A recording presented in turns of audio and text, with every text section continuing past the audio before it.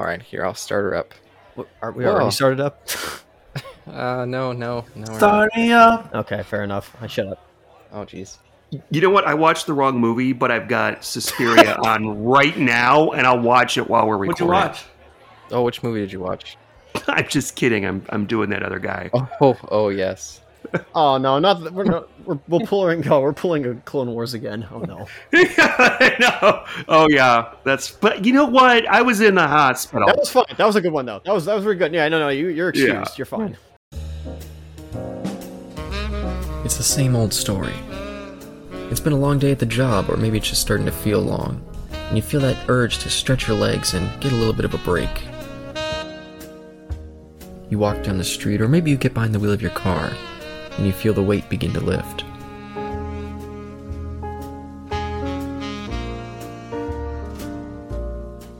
You walk through the doors, and the sound of the place starts to clear the air.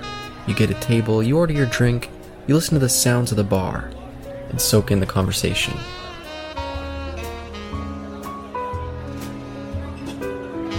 Welcome to the T&E Speakeasy with your hosts, Sean, Eric, Isaac, and Caleb.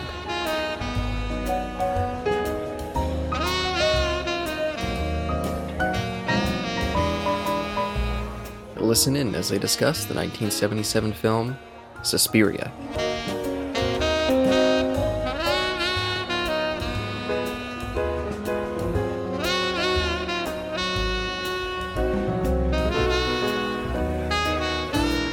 Here we are once again covering another horror movie. And this time we're finally coming together, Isaac. We've been talking about doing the Suspiria one for how many years now? When did we watch that? Well, okay, hang on a second. It's not the 1977 6 version of it. What? Uh-oh. This is wait. What? Oh, you son of a Did you watch the new one? You son of a gun. Go back and read that text I sent. You asked me and I told you which one to do. You mother. Oh no. You dirty bird. Oh, son of. Oh crap. I wanted to watch the new one too, but I didn't want to taint future recordings. Yeah, this is really Tame. Sean, your joke. So I don't know what you do when something like this happens. I mean, I don't know. I don't know. Oh, I literally said, so do you want me to go watch the original? And then you're just like, yeah, go watch the remake. I'm like, okay. No, I'm looking at my text right now. Okay.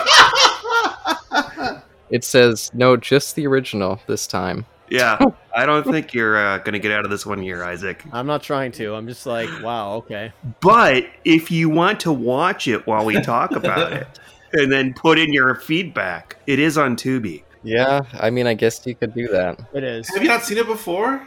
You were watching it for the first time? 3 years ago. Oh, okay. You'll be fine then. You'll be fine. Fine. Okay, fair enough. Yeah, because that's what we were going to do originally 3 years ago. We watched it, and then we just never got around to doing the episode until now. And it's, yeah, well, here we go.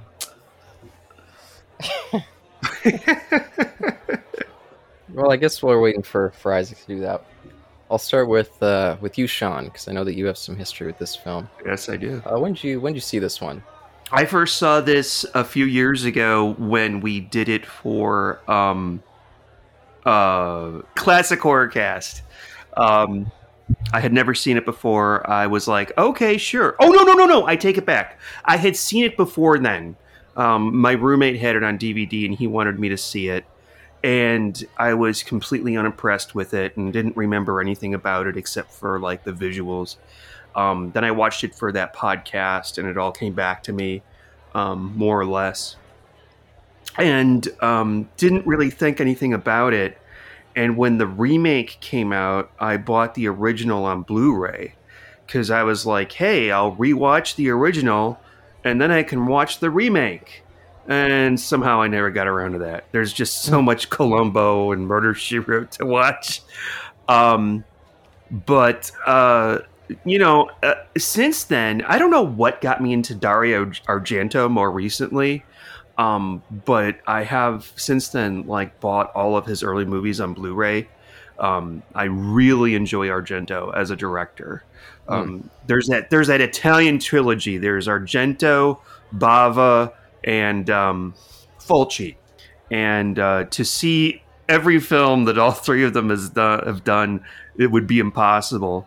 But they each have their own style, and Argento's is probably the best. But I have feelings about this film. But I guess we'll talk about those in a little bit. Yeah, for you, Mr. Eric, I know that you haven't seen this previously. Did you have much expectations coming into the flick, or just kind of just ready to accept whatever it was going to be, or where were you at with this one? It's been on my list since the remake came out, because I had barely heard of either until that time came, and then because I'm just such a purveyor of like 4K releases and news and of that type of stuff, of re-releases, and so it was everywhere for several weeks and months, and on all the sites that I look at, and so it was just on my list, and then just looking at a little bit of some of the trailer, and this is before it's before I met you and before I had seen an Argento film or even knew who he was. Just barely looking at a little bit of the trailers that I saw on YouTube, it just kind of gave me a vibe of another famous movie I've never seen, the original Asian House. It kind of like reminded me of that, which I've only seen it in the trailer as well. So I was just, this is years ago, I was expecting it was just some kind of really tripped out movie psychologically. But that's about it. That's all I knew. And it's just been on my list for ages now. And yeah. Yeah, not to spoil too much of your thoughts, but did you feel like now that you've seen it that it was kind of worth all the excitement that's built up around it, or did it leave you a little cold? I can see why it has its reputation. Just like, what was the name of the Giallo film we did last time? Deep Red. Deep Red. Just like that movie, which I was completely unfamiliar with until we saw it. I get it. And those are the only two Argento things I've seen.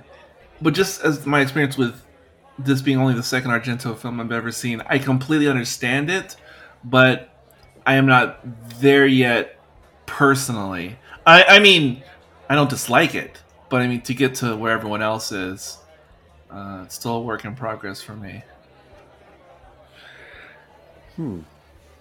Yeah, and I guess speaking of work in progress, Isaac, I don't exactly remember where you were when we watched this the first time. Do you have much recollection of what you felt at the time? Now, you don't have in your Blu-ray the time we watched this, correct? Like, did you write it down when we watched it last? I've got several dates in there, but I'm not sure which one was with you. All right, throw them out, because I know it was 2019 at some point. Oh, okay, then yeah, that was on February 8th, 2019. Yeah, and we were planning to cover it at the time, and for whatever reason, it just completely fell through. So, he introduces me to this film back then. Very striking film. All right, a lot of good iconography, a lot of good scenery, very colorful as well. Keep that in mind. And he tells me afterwards that we were speculating afterwards as we would, and he was telling me like, okay, there is a meaning and there's a reason why like everything is like this in the film. Oh, and he's like, once we do the eventual review of this, I will tell you. It's now October 29th, 2022. the question's been burning. I have waited about 3.5 years. Caleb was probably thinking, okay, put a pin in this in his brain, look up a whole bunch of shit about Suspiria on the internet. Well, I can tell you what I meant, and this is something I've known for a while. And I don't know if you may have, over the years, what I said may have changed slightly. I think what I more meant was it was kind of a key into kind of getting what kind of vibe the film's going for and what it's trying to do with some of its more weird ideas. Yeah, no, that's fair. It's probably like your original statements probably have been muddled over the years. Yeah. So my apologies on that, but I just remember that there was like, here's what you can like. Once you know this, you can kind of start to make sense of the film and what's going on. Yeah, because I'll say right off the bat, I've seen this movie maybe like 15 times, and I still don't know exactly what the meaning is, if there is a meaning. and there's things in the plot that I definitely don't get. But with a lot of these Italian films, I don't necessarily feel like that's something that you're ever really going to get. I don't even know if they put any sort of thought into that stuff, or if it was just stream of conscious. So Yeah. but I guess for my little history here. So I believe I saw this in 2010. It would have been several months after seeing Demons and kind of learning who Dario Argento was. And I just found this old, I'm holding it right now, this old Anchor Bay DVD that I watched many, many times, and I found it at a pawn shop. And yeah, I fell in love, and I watched it many, many times. But this Synapse Blu-ray that I'm watching today, I wish I would have got the 4K disc. I'm sure it looks incredible. But this Synapse Blu-ray it's like I'd never seen the movie before. Yeah. When I watched this compared to that old DVD. That's what I have as well. It looks so good. Like, this is one of the Blu-ray movies. This is like, if you have a Blu-ray player and you like horror movies, you have to buy this movie. It's like a law. Yep. No, I definitely want to see it in 4K because under short notice, I was only able to get the Tubi version, which is SD only, and yeah, I would definitely rewatch this absolutely 1,000,000% in 4K. Yeah, and I remember at the time, this was kind of what started my deep dive into Italian horror. Like, Demons was kind of just like, oh wow, this is, I love 80s horror, but I didn't realize that it could be this gory, have this kind of great soundtrack. But seeing this, I just completely just head over heels for it at the time.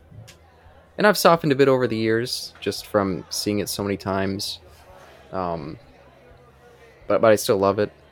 But I don't know. I like, we did The Beyond recently. I think I enjoy The Beyond slightly more than this. But sorry, I'm getting a little drunk, so. Oh, you chatterbox, you little Mr. Chatterbox. There he is. Oh, I have a confession to make. Sure. I admit that when I first saw this, and the second time I saw it, I thought it was great. Never thought it was totally confusing. Like, you know what's going on, but there's still a lot of stuff that doesn't make sense. Mm-hmm. But I'm going to say that after watching some of Argento's other stuff, I hate to say this is awful, is that I don't like it that much anymore. It is, as Isaac said, it's very iconic. It's got lots of visual stuff. It is a very beautiful film. Yep. But I just don't think there is much. It's got a great soundtrack too, by the way. Yes. I just don't think that there is enough meat on these bones to sate my appetite for like good classic horror. There's nothing in this that is. Well, no, that's not true. That's not true. There's a couple death scenes that are pretty horrific, specifically the one at the beginning, and also the one with the barbed wire is pretty grody too. But yeah, I just can't get into this movie as much as everybody else in the film community seems to love it. I'd rather watch Deep Red. I'd rather watch movies that more or less make sense. And I love the Argento style. I love the blood spatter on the wall and the drips down. It's that, doesn't look like blood. It looks like red paint. And I just love the dubbed soundtrack and, just everything about that. Although I do think that Dario Argento definitely needs to get a visit from Queer Eye for the straight guy and maybe get some sort of makeover. Oh, no, it's just called Queer Eye now. He is one of the ugliest people I have ever seen. Damn. Have you ever seen a picture of him? What? He's not going to listen to this. Hey, Argento, he's become a fan in his older years of podcasts, so you never know. Oh, shit. I don't know if that's true. His daughter makes up for it. We'll just say that, because she's... Oh, yeah, I'm sure she is scrolling the internet for... No, why am I insulting? No, she's... Anyway. So, and, it... I don't know. I don't have very much to say that's interesting, I'm afraid. Even though I was happy to hear that we were going to be talking about this. I don't even remember what we talked about it, how we talked about it when we did the classic horror cast. But Oh, me neither. the lead actress in this, I looked up her name and I don't remember it. Jessica Harper. Jessica Harper. Jessica Harper. Okay, what has she been in that I recognize her so much? I should have looked it up on IMDb. Phantom of Paradise. Phantom of the Paradise. And she's Yes! great in that movie. That movie, if you guys haven't seen it, is fantastic all around. That would be a great pairing with this, like as a double Yep. feature. Oh man, is it Paul Williams who plays Swan in that? Yeah, that is a great movie. And I remember watching it with my parents, and the part where she sings a song, a groovy song, and my parents were like, "We don't want to watch this anymore." They hate musicals, Sean's parents. I guess so. I don't know, but Maybe they hate fun. yeah, they'd rather be in their bedrooms smoking pot and watching Dynasty. Well, God, they watch that show so much. hey, they sound hip. There you go. That's what we do now.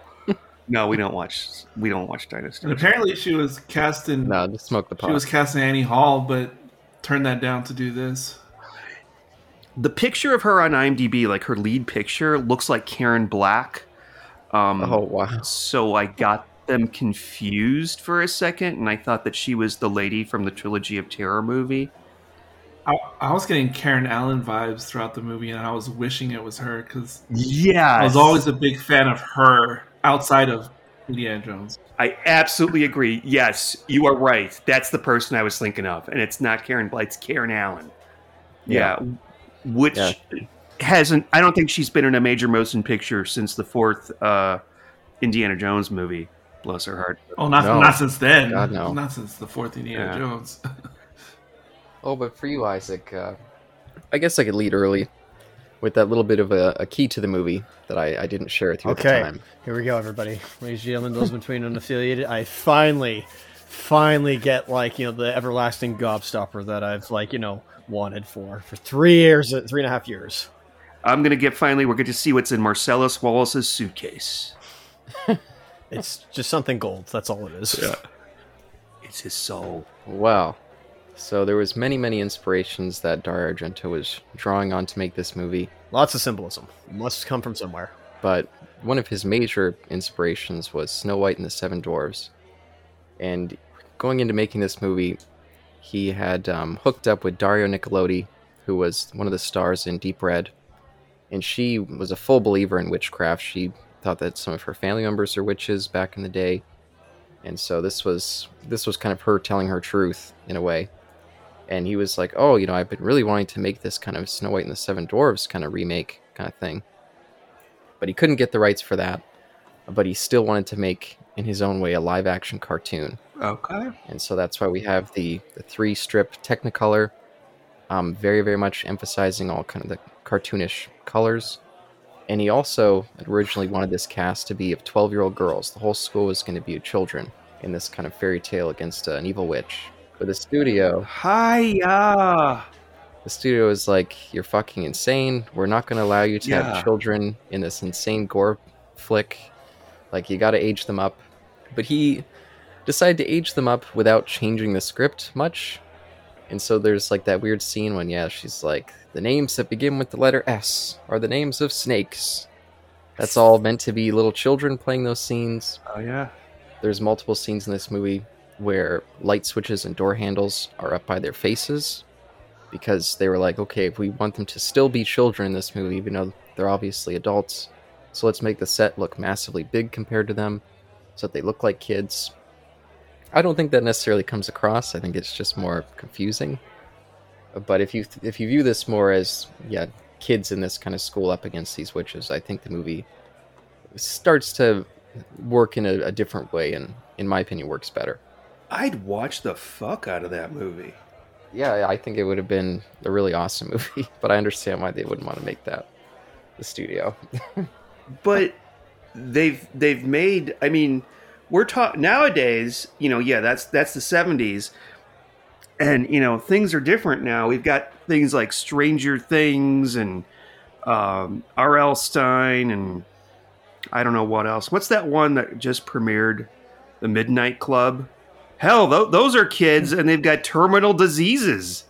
You know, why not have kids in a ballet school run by a bunch of witches? Oh, Well, let's discuss that first murder scene. Imagine if that was a 12-year-old girl. I mean, that is a very brutal and prolonged killing. okay. Well, thanks for pissing on that there, Caleb. I was having fun. Oh, I'd still love to see it, but it would be a very different movie. It'd be a much more harsh movie. What do you think about that, Isaac? I'm curious. I'm curious a lot about what you think about this movie because I feel like we're maybe on the same page, but I'm not sure. You just mean like after what I think of all of this, like after what he just told me? Yeah. Okay, well, yeah, pardon me if I'm like, taking my time. I'm trying to process all this. I'm trying to process all of what's, I've just been told. So who are the 7 dorks? That's my question. I think he more emphasized the witch character. Unless the 7 dorks are like in like are abstract concepts that each of these like 12 girls go through. Well, a lot of the chicks in the school seem to be very preoccupied with money, and the dwarves like to mine gold. So there you go. Yeah, there you go. Well, that's no. Thanks for telling me that after all these years. I gotta say, like, Is it a letdown? why? No, not that. It's just why did the Bud not just make an animated film? Like, then he could have the children be in there. Wow. He could have like a adults or kids voice them, and that would have been fine. Right? This is the 70s. Animation back then was not particularly dynamic. Have you never heard of Raggedy Ann or the one that is Ralph Bashki? Yeah, and he did base it off of an animated movie, he was inspired. And I see it. I laughed when you first said the 7 Snow White and the 7 Dwarfs. It's weird. It's weird to think. But I see it. I can see it. It's been a long time since I saw Snow White, but I do remember it's boring AF nowadays. But I can see the colors and all that. Yeah. Yeah. And I think that was a really interesting choice to try to bring the style of animation to live action. I don't think there's been a lot of movies that have attempted that. Speed Racer comes to mind, but but I really love the visual look of this movie. That and the score are the things that always bring me back. The plot I could kind of care less about. It's not. The more you watch it, the less interesting it becomes. But just the visuals are just fantastic. I absolutely agree. And I think the visuals are fantastic as well. And I can think of another movie better than, what was it that you just said? Well, I've never seen Speed Racer, but I haven't heard good things. Creep Show? That's one? Oh, Yeah. that's more going for a comic book feel, but yeah, definitely. And by the way, George Romero was definitely influenced by this movie when he made Creep Show. Yes, without a doubt. And didn't George Romero use Goblin? Did Goblin do the soundtrack for this? Yes. They did, yep. Yeah, and then he ended up using Goblin for Dawn of the Dead. Yeah, and Argento actually funded Dawn of the Dead. Yeah, that's right. I forgot. That's right. Yes. Yeah, and then a few years after, or 10 years after Creep Show, they worked together and made a film called Two Evil Eyes, a little anthology movie where Argento directed one and George Romero directed the other. Not a great movie, but most later day George Romero films, not particularly great, or later day Argento for that matter. Too. Boy, does that guy fall. Yeah, that's what I understand. Yeah, and I guess that brings us a little bit to. I mean, this movie doesn't mention anything about the fact that this is the start of a trilogy, but I do think that this is the best of the trilogy. I'll just say. Well, it's definitely better than the third one, from what I understand. I have not seen it, but I've heard nothing but terrible things. What was the other one? I'm sorry. They all kind of blend together for me. Inferno. That shouldn't blend together for me because it's one of the only other movies that's not like a traditional Giallo movie. Yeah. Yeah, I think this is better than Inferno, if memory serves. Yeah, and there's a really cool scene in Inferno. And Inferno is very much like a Giallo movie until about halfway through, if memory serves. Yeah, in a way. In a way. I watching this again, I just feel like Dario Argento, stay in your lane. You don't do horror movie. You don't do, supernatural horror. You do really good weirdo whodunit slasher murder mysteries. Like Scream, except they're set in the 70s in Italy and they have more blood. That's your forte and you do it really well. Don't stray off of that. But in the beginning, he didn't do it that often. So I don't know. I feel like an entitled fanboy gatekeeper for Argento's early career right now. Yeah, hey, what are you trying to pull here? Poor Argento grandpa. He's getting his cane and raising it at you. No, it's not cane, Caleb. It's an ugly stick. He has an ugly stick. No, but just speaking of Giallos, that's all he'd made up to this point, and at least that first kill feels like a Giallo kill, just with a couple little supernatural flourishes. Absolutely, yes. But it's just stabbing with a knife. Like, that doesn't seem necessarily like the usual mode that these witches go for. They seem to like more creative kills, but not that one. Yeah. For instance, and I'm sorry, we're talking all over Eric and Isaac. Yeah. The weird thing is, I never noticed this before until I watched it for this. Is that first kill, the stabbing? Did you notice the hand and the arm? It's clearly some sort of devil stabbing her. Some sort of, you can see the pointy nails, and you mentioned Snow White and the Seven Dorks. I also thought of there's an old silent movie that's a sort of a pseudo documentary called Haxan. Oh yeah, there's a lot of imagery I think that came from that. Oh, cool. Yeah, I've never seen that one. Yeah, check that out sometime. Very, very famous classic black and white movie, and well deserved. Is it on Criterion? I think it's on Criterion. Yep. I have the disc. It always reminds me of the Damons when I see the cover. Yes. I am almost positive the production or costume designer for that Doctor Who episode, and for those of you who don't know what he's talking about, was they watched Haxan. In fact, I think the things from Haxan are creepier than the thing from the Damon. Well, there's not hard. Yeah, exactly. You dare disturb my sleep. I don't even remember what the guy says, but he's so obnoxious. Just screaming constantly. Yeah. That's when you can't act. Just scream as loud as you can. So let me ask, Isaac, can I ask you a question? Have you seen any other Argento movies at all? Demons? Yeah, just produced, but a heavy-handed produce. It's like somewhat in the Poltergeist, Steven Spielberg versus Tobe Hooper vein. Dang it. Okay, fair enough. Not fully, but somewhat. I have never seen that. I really want to see it. Okay. Yeah, no, that's a really cool flick. I will point to Caleb for what I've seen of Dario Argento. Yeah, just that. And this, I guess. Yeah, and this, yeah. Of course, I'm open to anything, and I would totally take anything you recommend. Yeah, I'd love to. We've already covered one of his giallos, but I would love to return to some of the other ones. Tenebrae would be a cool one. Do a retrospective, as you call it. Okay, there you go. Yeah, it'll be fun. There is one thing though. His first three movies, they call it his animal trilogy, even though it's not really a trilogy. They just all three of them have animals in the title. Uh-huh. I am huge not a fan of the bird with the crystal plumage. Oh wow! And yeah, I just don't get it. I think maybe I have to watch it again. But for those of you who aren't, maybe I shouldn't give it away what it is. No. It just didn't impress me. But since you mentioned that, I will say there's a little running thread in this movie of the mystery. What's that girl's name who died? The first person who died? Pat Hingle, I think.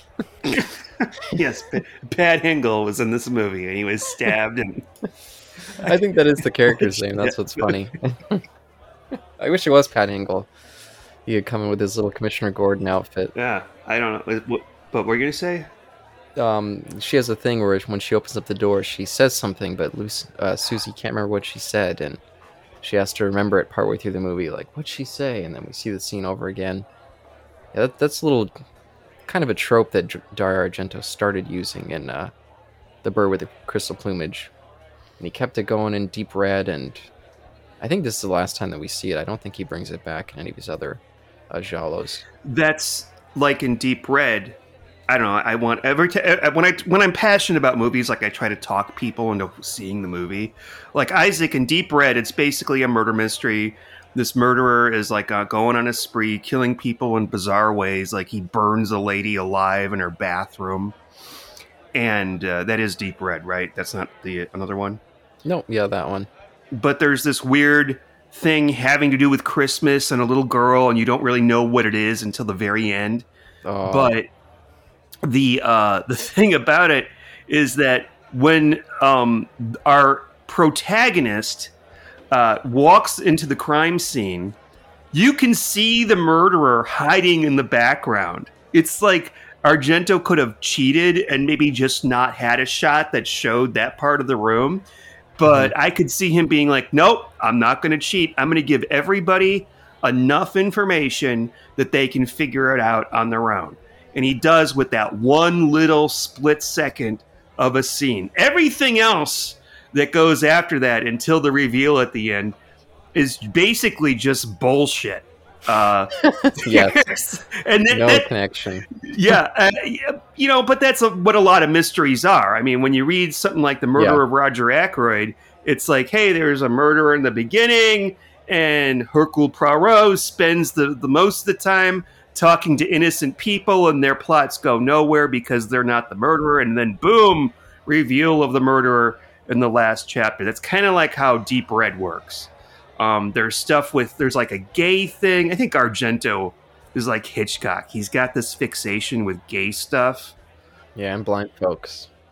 And blind, yes. There's one with I can't remember. I get the names. There's one with Carl Malden as a blind guy he lives with, I think it's his niece, and she sees something. Yeah, Carl Malden. Yeah, I guess we should give Eric the floor a little bit. I haven't heard from him in a while. Oh, what was I going to say? Yeah, I'll shut the fuck up. I'm starting to get drunk now. Me too. That's what's going on here. Yeah, I've been drunk since the start of this.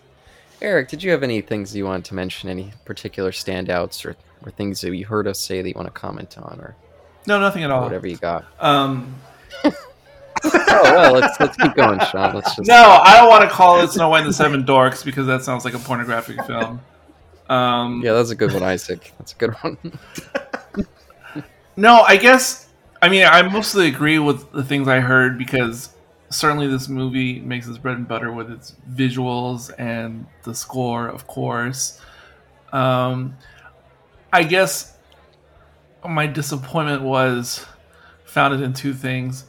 One is, I guess, because a couple of you know, I saw The House of the Devil recently, and I was a little disappointed that even though there's a lot of goings on with the school itself, it's still that similar situation where there's like a hidden cult and there's an innocent person who just has to endure a bunch of creepy things until the reveal of the actual cult or whatever you want to call it, or coven in this situation.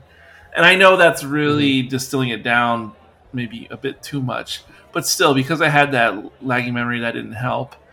And then the other thing was, I went into this movie pretty blind as to what it was actually about.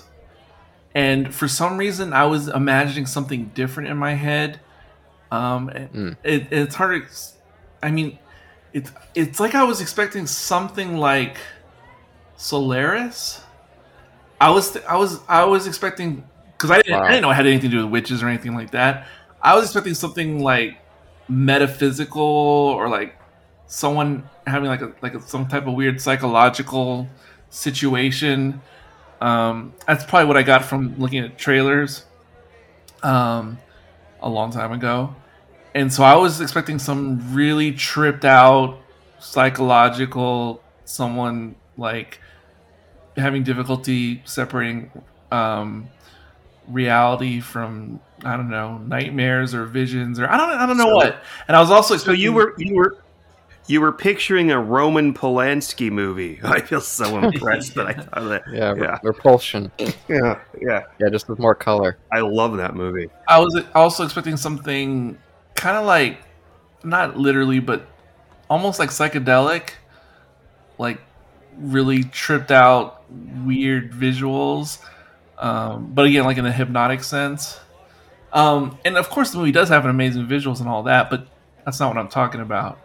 I don't know.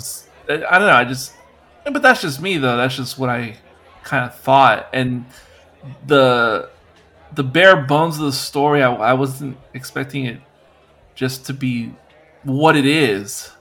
Yeah.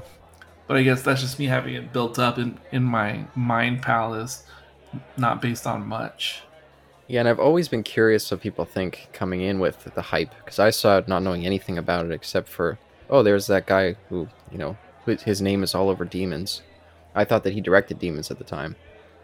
But I do think it's so bare bones in terms of plot that there's like almost nothing there.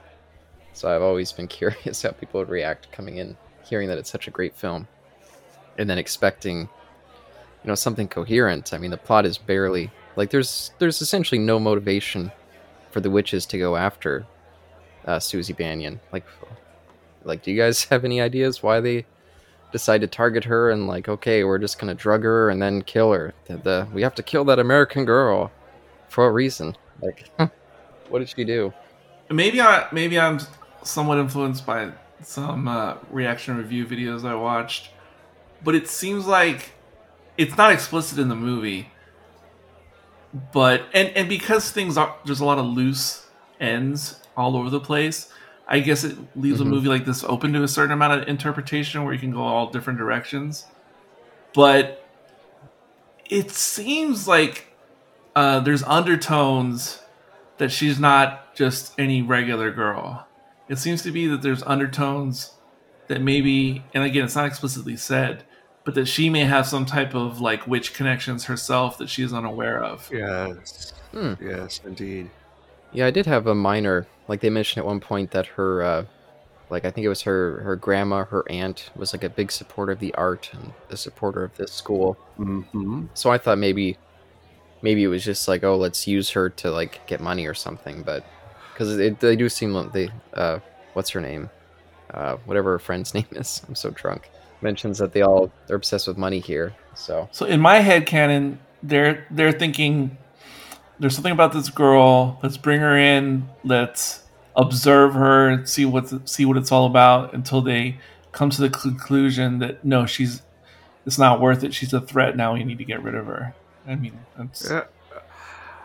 You know what? That makes a lot of sense. I'm going to go with that. That really does make a lot of sense. That's actually the first 10 or 15 minutes of Rosemary's Baby without you knowing about it. Another movie I haven't seen. Well, someday.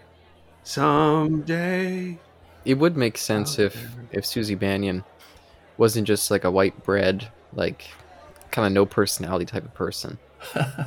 She's really got nothing going on except for being somewhat attractive. I can't say fairly attractive. Oh yeah, Babe in the Woods. Yeah. Yeah. It feels like a little kid. First time away from home, and in this unfamiliar place, doesn't know how to react. A lot of these students in this movie don't have a lot going on. Yeah.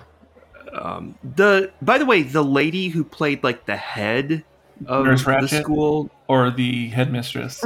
not the Rosa Klebb lady, who I think is in the remake. Or maybe hi Kitty. Madame Blanc, Maybe. the headmistress, is the one you're talking about. Yeah. She's American. She's American. I swear I have seen her before. She's famous. She's super famous. What was she in? 1,001 Things. This was the last performance of Joan Bennett. I was looking her up a bit, her career, and she starred in 70 silent films in the 20s.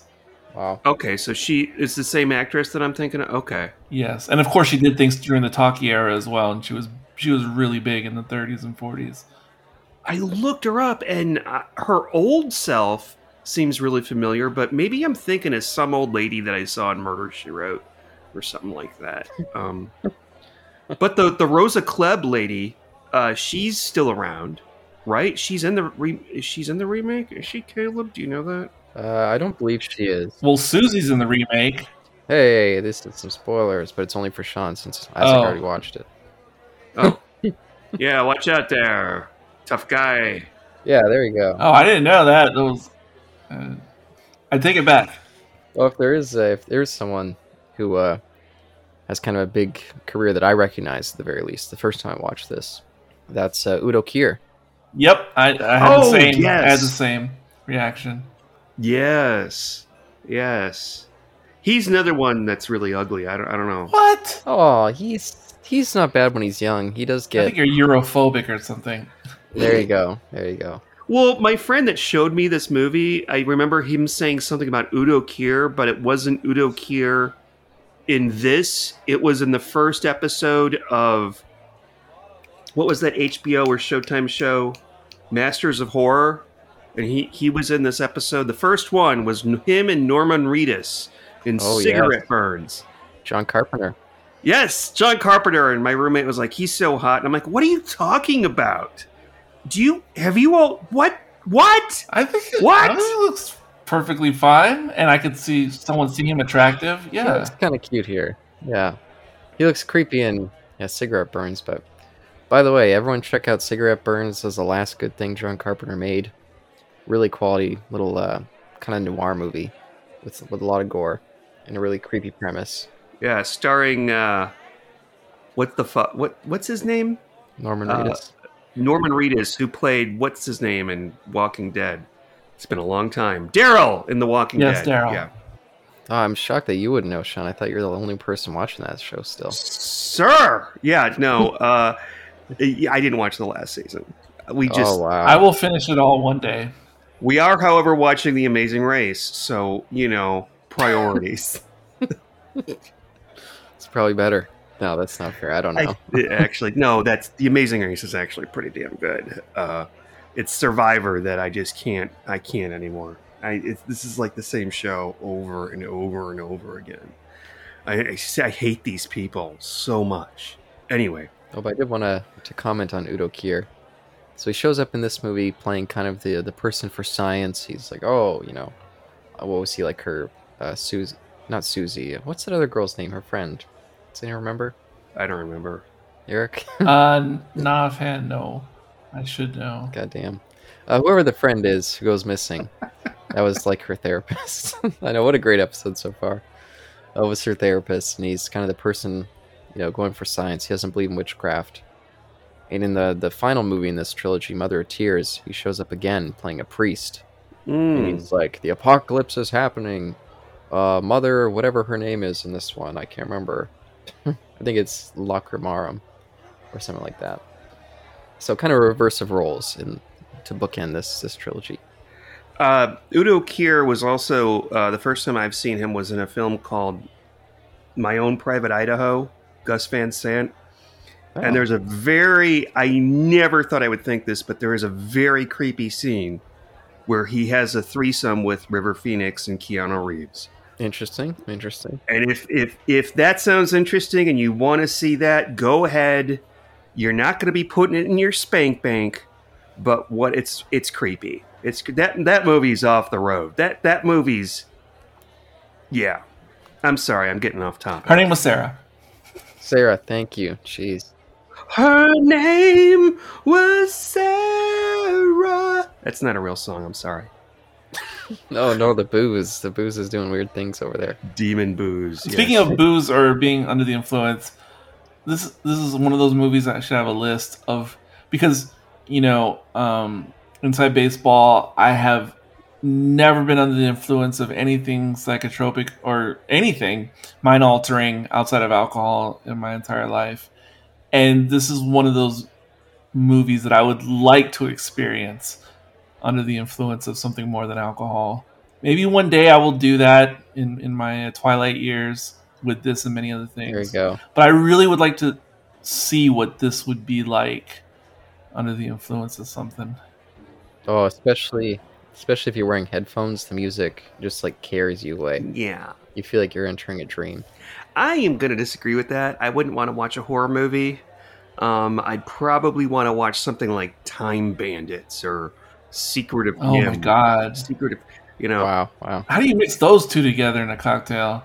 Well, they're both fantasies. They're both visually pretty cool. I haven't seen Time Bandits since it first came out in the theaters, and I've only seen like clips since then. But I would love to see it again. That movie horrified me as a child, and I had nightmares I can understand. because of the bedrooms, because of the bedroom scene. Oh, it's great. And every time I burn a pizza, I think of that movie as well. I'll mention this though.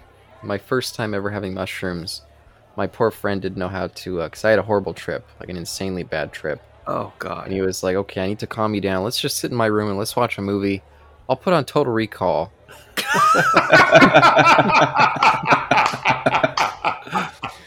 Yeah, and when Arnie and whatever that girl's name are on the planet suffocating and their eyes are bulging out, I was right next to him in the sand, and my eyes are bulging, and it was a horrible experience. That's a really bad idea, sir. Yeah, you have to go back. You know, you may as well say, let's put on Train Spotting. Oh my god. No. Oh god, that was horrifying enough sober. Yes. Oh, didn't you not finish that one, Eric? Didn't you have to turn that off? I don't think I finished that movie. Yeah. Oh, but Isaac, over there, have you, how's your watch going over there? Going good. Do you want to ask me any questions? Because I still, as watching it and hearing what you guys are talking about, you jogged my memory. What's going on? Well, I was just curious if you had any, Let's cut away to Isaac over there in the Paramount Theater. How's it going, Isaac? You're interrupting my screening. What's going on here? the back of the bar. So the Maggot scene. We recently had a Maggot scene yes. before. City of the Living Dead. Some stories about that with a certain unpleasant one. Let me break out my extremely traumatic story that I definitely will not. Oh no, you've eaten maggots before as well? No. Oh no, I won't even. No, yeah, worse. let's not go near it. I've eaten some maggots unintentionally. It's pretty bad. No. It's not about eating maggots. Yeah, it's horrific. But I had forgotten that there were maggots in this film, and that they squish the maggots, unlike in City of the Living Dead, where they were told not to squish the maggots. Yeah. So they're just standing there in a sea of maggot. Yeah, this is not a good film for the PETA folks. With the maggots and the dog. And, going back to the motivation... Oh, no. The PETA folks love the dog scene. Yeah, because it was very clearly a hand puppet. Is it? I never got that impression watching it. Oh yeah, when it's biting his neck, yeah, hand puppet. Oh, wow. Okay. It had to be euthanized after the film, the hand puppet. That's not true, Eric. Oh, the hand puppet. Golly. Hey, but fun fact about that scene, and of course it's an iconic visual scene, which I thought was awesome. Although that Argento style of lighting does take me a little bit out of the movie, but that's a side comment. But fun fact, that's the same place where the Third Reich used to have their rallies, and that's the same location where they did like the infamous book burnings during Nazi times. Oh yeah, thank you for bringing that up. You're welcome. Yeah, that's another big aspect of this movie. It's actually almost every set that we see has some connection to the Third Reich. The forest that they go through when Susie's going in the cab, that was where Hitler's bunker was near the end of the war when he was all freaked out. He was hiding in those woods. The bar that we see where the blind pianist is having a drink at, that was where Hitler had his first kind of what's it called? Handy? Are you laughing because of the pianist line? Hey, HJ. These are children. Did you just say the blind cam penis? The blind pianist. The blind pianist. Oh, I swear to God. Get your head out of your pants, Sean. What are you doing? Come on. Well, the pianist will be blind. Professionalism. But I'm sorry. I forgot I was on a professional podcast for a change. Your head out of the gutter. Should we break for a word from our sponsors? yeah, the penis spray. I don't know. That's low hanging fruit. Yeah, I don't know. Oh, Jesus. But back to the bar. Back to the bar. This is serious topic here. Like Yeah, that was- Speakeasy bar or the other bar? Where the pianist was having his drink. There you go. Yeah, that was where Hitler gave his first speech, and then shortly after that, the Nazi Party was formed, also in that bar. Yeah, and there's a whole bunch of other ones, but like there was a few buildings that were destroyed by World War II that the Nazis rebuilt. That building where the first kill scene is in, that was one of the Nazi rebuilt buildings. So, for whatever reason, Argento had like an obsession with the Third Reich in this movie. And I guess he wanted to like compare the witches to the Third Reich, which seems like a weird choice to me. It seems like, for the most part, people who were in Germany would get the references, but people outside of Germany probably wouldn't know those locations. So it was kind of a weird inside joke on his part.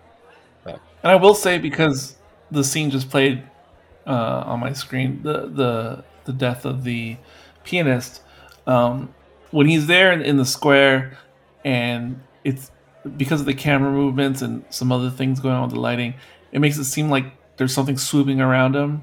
Mm-hmm. At one point, it even almost looks like there's witches on broomsticks, like in the shadows, if you use your imagination. Mm-hmm. But the way it was moving around, it just reminded me of the bridge scene in The Lost Boys, when you get the feeling that there's vampires or bats or something like swooping around without ever actually seeing them. It was very evocative of that scene. Yeah, I haven't seen that movie in many years. Me too. Oh, well, trust me, if you compare the scenes, there's a lot of similar type of what's the word? Implication going on. Oh, and speaking of implications, did you guys like the? Did you think it was a good sign right up at the front that the house that she's going to is called Escher Strasse, or the street that the house is on? Oh, I didn't notice that. Oh, yeah, that's right. Escher. Yeah, Argento is a big fan of Escher, and MC Escher wanted the house to be kind of set up like that, like a house that could never exist in the real world. Huh. Well, I definitely noticed the mural that had that type of imagery. Yeah. Yeah, and there's lots of those kind of clever little bits. Like, he seemed like he put a lot more thought into just kind of the set design and the locations rather than the plot. Because it really is such a bare bones, kind of uninteresting plot. It's such a shame that this amazing looking and sounding movie has just such a dull story at the center of it. I just don't get that. It can have a dull story, and you can do a dull story artfully. Like, you mentioned Repulsion earlier. That is a dull story. It's just a lady in her apartment, and she's going crazy. But it's magnificently done, If you look at something like Misery, which is not a great movie. I wish it was directed by somebody else. That movie is mostly like, the Kathy Bates show. Not a lot happens in that, but it still holds you.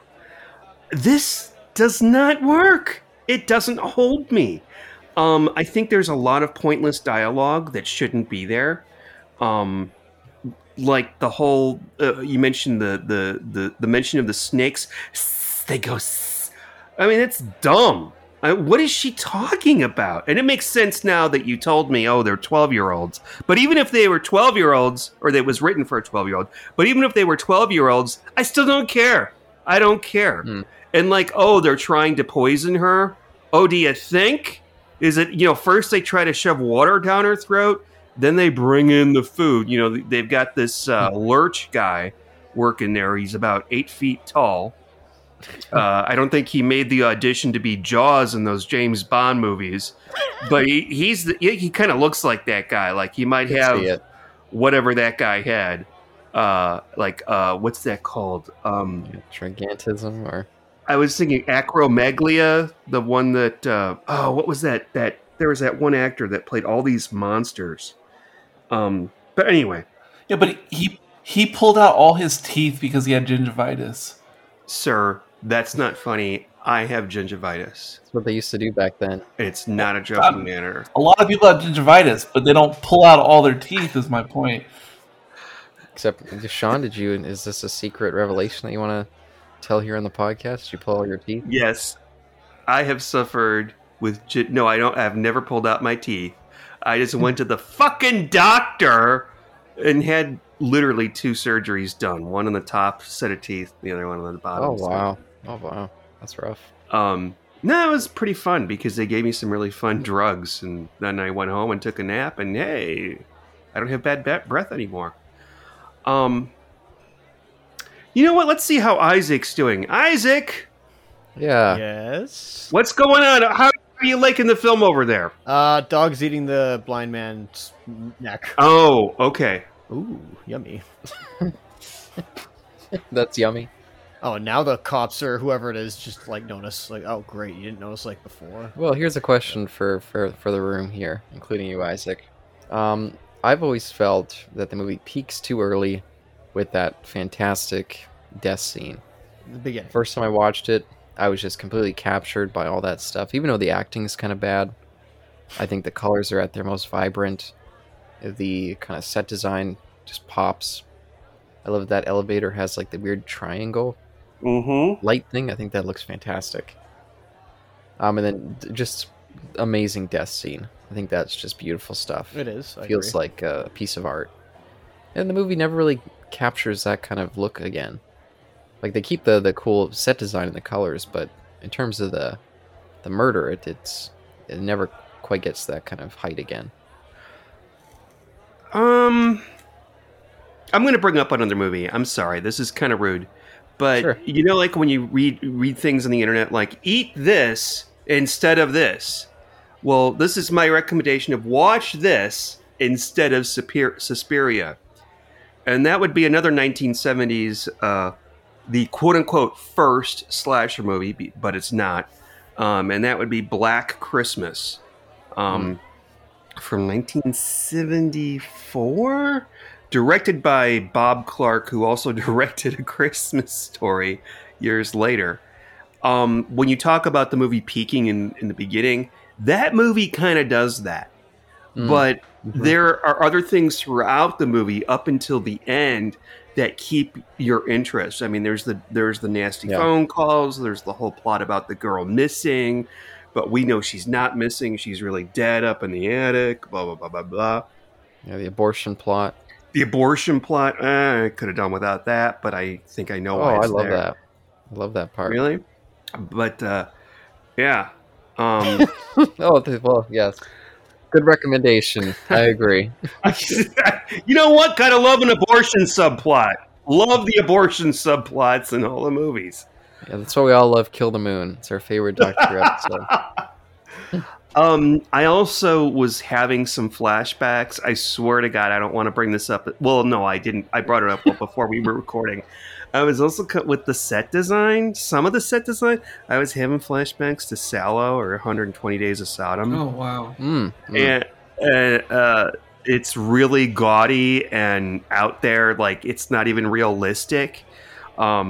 Yeah, I don't know. I don't like that. I mean, yeah, I know exactly what you're talking about, and it for whatever reason, it both works and appalls me at the same time because it's what I think of when I think of like the gaudy 70s. And in the 70s, like I'm talking about visually, it seems like a good idea conceptually how the 70s looks. And I only got this from movies and looking at pictures. But I always imagine, like, when you see, like, an image of, like, a bachelor's apartment in the 70s or something like that, things, like, sort of look cool, but you could just imagine if you could actually touch it and feel it, that everything would just be brittle and break. And conceptually, it's like there's a veneer. The 70s, I'm speaking, like, poetically, it was like a grungy time where there was like a fake veneer of no, this looks nice and new, but it's skin deep. That's Boogie Nights to a T. That's the whole theme of Boogie Nights.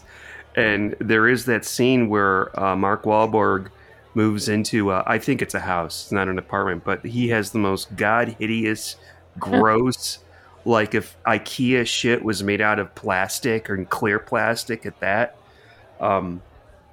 Yeah, I absolutely agree. Because I almost wish this whole movie was done like a throwback black and white movie. I mean, like those black and white movies that they made during the Oh. color age. Now I know. Now I know so much of the movie depends on the color, and I get that. Yes. I get it, but still, if it was done in the style of, I mean, production style of something like set design wise, with the proper color tones for black and white and shot in that way, like Psycho or Doctor Strangelove, I think it might be a more visually interesting movie in a different way than this actual movie. Wow, I definitely don't agree with that. I mean, it could be interesting in its own way, but I think this movie just looks incredible. Yeah, it'd be something. Yes, and it'd be something completely different than this. Like both could exist at the same time and be two different things. But I think it might pull me more in with that type of atmosphere versus this. And while I do it, okay, I appreciate what they're doing with the colors and, like you say, evoking like a cartoon, and that's all great. And I like seeing the primary colors, but because so much of the movie is shot so bright. It reminds me of those criticisms. What season of it was of Doctor Who where other podcast commentators used to always comment that it was just too bright. Yeah, like season 19 and 20. Yeah, exactly. Sticking Warriors of the Deep. Like there's something like the light is just blown out, and it kind of ruins it for me. Because fine, have the colors, but they're too blown out. I'd like to see them like deeper and richer, rather than blown out. I don't know. Because to me, it makes it look cheaper than it could look, if the lighting was toned down or more measured. Interesting. Yeah, that would be interesting. I will say, I think that's just an Italian thing. I tend to feel like a lot of their movies are really bright. I don't doubt it for 1 second. You know what? You know what movie I just thought of that is sort of like that? Not what Eric said, but like this in its modern day. Well, not anymore, but Dick Tracy. Oh yeah, and that came after Creepshow. Yes. Yeah, it's like 1990. Yeah. Yes. And if memory serves, I haven't seen that movie since it first came out, but that had a lot of bright colors in it, a lot of 100% Art Deco style. I don't think that they had quite the same architecture as they did in this movie, or flammable wallpaper for that matter. Sorry, I can't help it. All that velvet wallpaper, like that's gonna go up. That's gonna that place is gonna go up like the Death Star when it catches fire at the end. You know that's. When she enters the school and there's all those like kind of triangle kind of windows and doors and the blue velvet, or is it purple velvet? I can't tell. They have both, I think, in the film. Yeah, either way, it just I think that's stunning.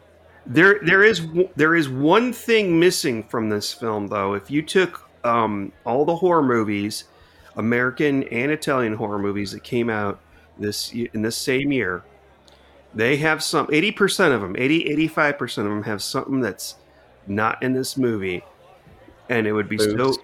Yes, that's it. You guessed it, boobs. Yes, it would be so easy. And I think this goes for all his movies. Like, he could have had boobs in him, but he didn't. I can't think of an Argento movie where he had boobs. Oh, just wait till Aja Argento starts starring. Fuck. That's when he breaks out the boobs. His own daughter? Oh, we wait till then. Yeah. We're not going to show Jennifer Connelly's boobs, but we'll show my daughter's. It's weird. Jennifer Connelly was in an Argento movie?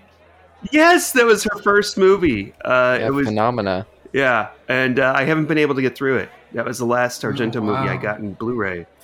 And she plays a girl who can communicate with, is it insects or animals?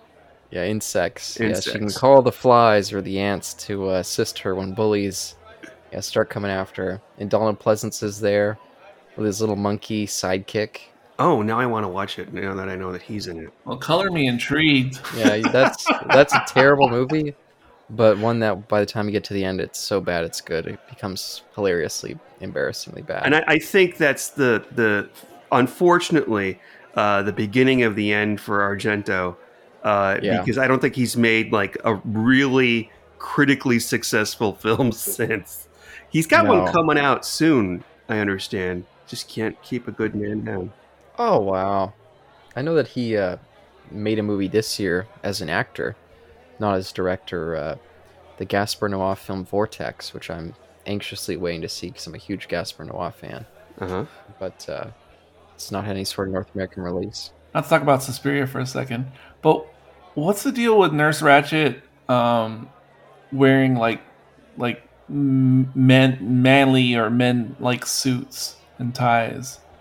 Is that a thing?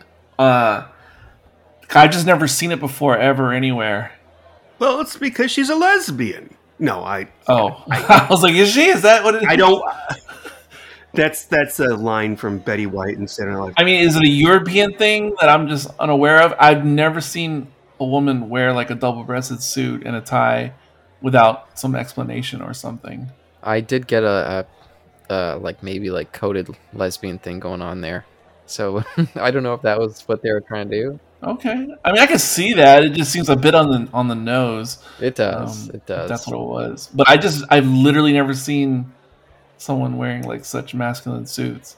But on the nose is the Argento way. He's not a big fan of subtlety in his pictures. Okay, that makes sense. I can't imagine him making it anything that what you're thinking about it. I mean, this is post From Russia with Love. Oh yeah. No, come on. Oh yeah. No, I can see it. Nice reference. Seriously, she was a total lesbian, and it was subtle and German. But there was just that one moment. Yeah, and she was German. Yeah, it wasn't even that subtle. I mean, she's all over that chick who's. Yeah, I forgot about her.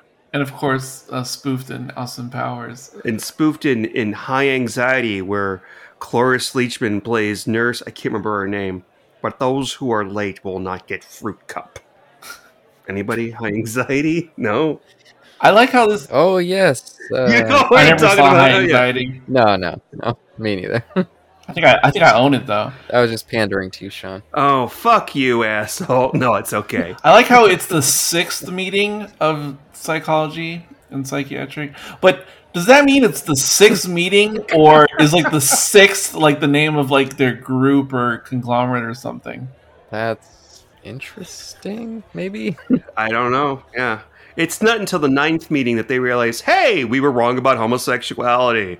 That's the subtitle for that meeting. I do like that at the meeting they have this one guy who's like doesn't give a fuck about psychology. He's like a witchcraft expert. He's just kind of hanging out there. Is it the Bernie Sanders guy that comes up and... Yeah, it's Bernie. He also mentions like a $15 minimum wage, by the way, I think is a good thing, and the witches are against it. Wow. But it's perfect that you had mentioned how Argento was about being on the nose, because this scene came up in real time. Because I guess it is obvious because of what they're discussing, and because what's his name is the scientist, Udo, that it starts with the very like evocative like architecture of modern day. It almost looks like Conquest of the Planet of the Apes, and of course it's the first biggest well, aside from the airport, it's such the exact opposite contrast of the ballet house with its old type of architecture. And now we're seeing like the stark modernism, and then of course this guy who doesn't believe in all that witchcraft. That's a really good point. Yeah. Yeah. Oh, thank you. No, that is a good point. Before we go any further, Hal, bring us to the theater. Let's see how Isaac's doing. Da-da-da-da. Yeah, let's go down to our friend in the upper balcony. What do you have to say over there? Shush, no talking. Okay, well, I'm gonna watch a movie here. Now he's like those. I picture him as like those old guys in the Muppets.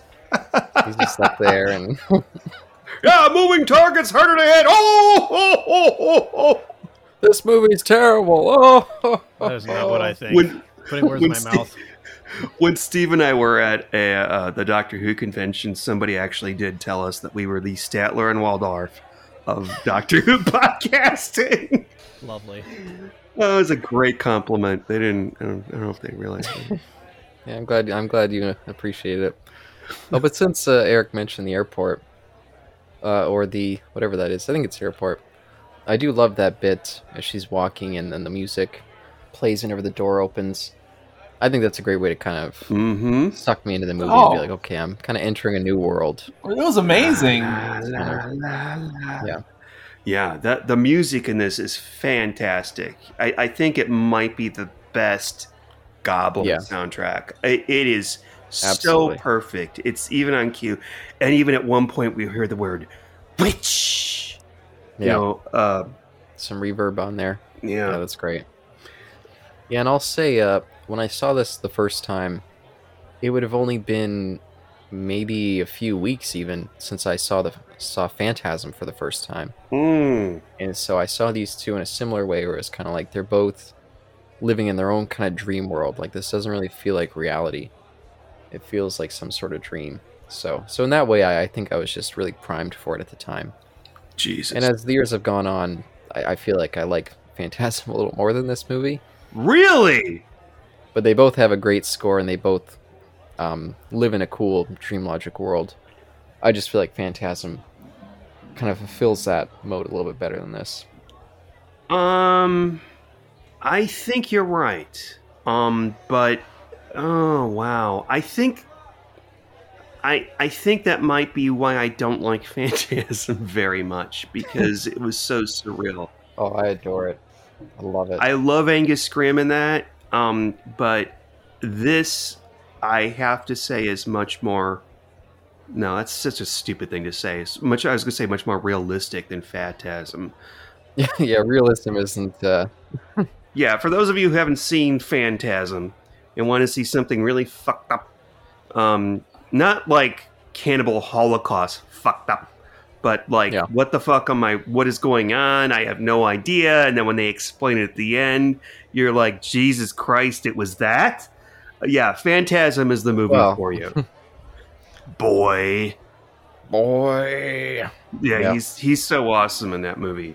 Oh, that's the other another director who did a episode of Masters of Horror at the beginning. Yes, he very much did. Yeah, Incident on a Country Road or a Mountain Road. Yeah, something like that. Yeah, not Yeah. another one that's one of the weaker ones, but Oh, sir, I disagree. yeah, Don Coscarelli. Yeah. Yeah, he also made a great movie called Bubba Hotep, Oh where yes. Bruce Campbell plays maybe Elvis in an old folks' home Yeah. and dealing with a mummy. A mummy comes and feeding on the elderly. Great If movie. you want to see Bruce Campbell playing Elvis as an old guy battling a mummy, you will never be happier seeing this film. And I've never seen the whole thing. I rented it one time on DVD from I Love Video, iconic, no longer here video store in Austin. And something happened where I got distracted or somebody came over or some shit like that. And then it was like, oh shit, we got to return this. Yeah. Yeah, everyone go back to that movie. That movie doesn't get enough attention. I think it's just great. And Bruce Campbell, I mean, he commits. That guy does. You can take an absurd concept like that, and he'll go all out there and try to give his Oscar performance in it. He's great. So I did look up Suspiria because I was always wondering what Suspiria meant. I was like, hey, is this Italian for something? What is it? Of course, it is Latin. Suspirio. I don't know what that means. But instead it said to look up Suspirium. Okay, we're getting even more Latin here. I hate when they do that. Fair enough. So it's a noun, and it would be either it's two meanings. It's either deep breath or a sigh. And so I'm like, okay. So there is a lot of sighing going on in this film, both in like the soundtrack and in some of the performances of the people. I'm not saying like they're sighing because they're in this film, but like I guess their characters are told to sigh and whatnot, or take a deep breath. I don't know what that means, but I'm trying to look at this as a piece itself, a piece of art. If this is like a art piece on display, almost like a performance art, I think I like this a little more. It's not about Mhm. characters. It's about what happens to these props, if you want to call it that. And I guess the machinations of something far more reaching than these people can be, than they can control. Like a group of, the system itself is trying to control these women. And I'm just like, okay, is there more to this than just like that, or am I just reading like too little of this? I think that's probably one of the best things somebody said in this podcast, in this episode so far, because I think you are absolutely right. My close personal friend, Eric, who's not on this podcast right now, Yeah, of course not. once said that you can appreciate Sallow or 120 Days of Sodom if you just look at it as an art film, as opposed to like a piece of pornography or something like that. And I 100% agree with that. And I'm going to go with that. I'm going to go, if you look at this as an art for Demon Booze. If you look at this as an art film as opposed to a horror film, this is a much better movie. I'm looking at a scene right now where it's the two ladies in a swimming pool, and it's like the best looking swimming pool room I've ever seen in a movie. I mean, if you look really closely, you don't have to look closely, but surrounding the swimming pool are these green doors with bars in the windows. Like, are those changing rooms? They can't be prison cells. That wouldn't be right. Oh. But it looks almost like a Greek bath or something like that. It looks so cool. Yeah. Literally cool. And the music that's playing during that scene, it's incredible. Mm-hmm. Yeah, it's this movie's got a vibe all of its own. That's one of the things that always brings me back to it. Nothing else feels like it. Yeah, this is what makes it like one of the big cult horror movies of the 70s. And I think it really got a comeback maybe in the mid 2000s, if memory serves. I don't know. Yeah, that's around when Anchor Bay released it. Yeah. And Anchor Bay at the time was like its own little Arrow Video or Scream Factory.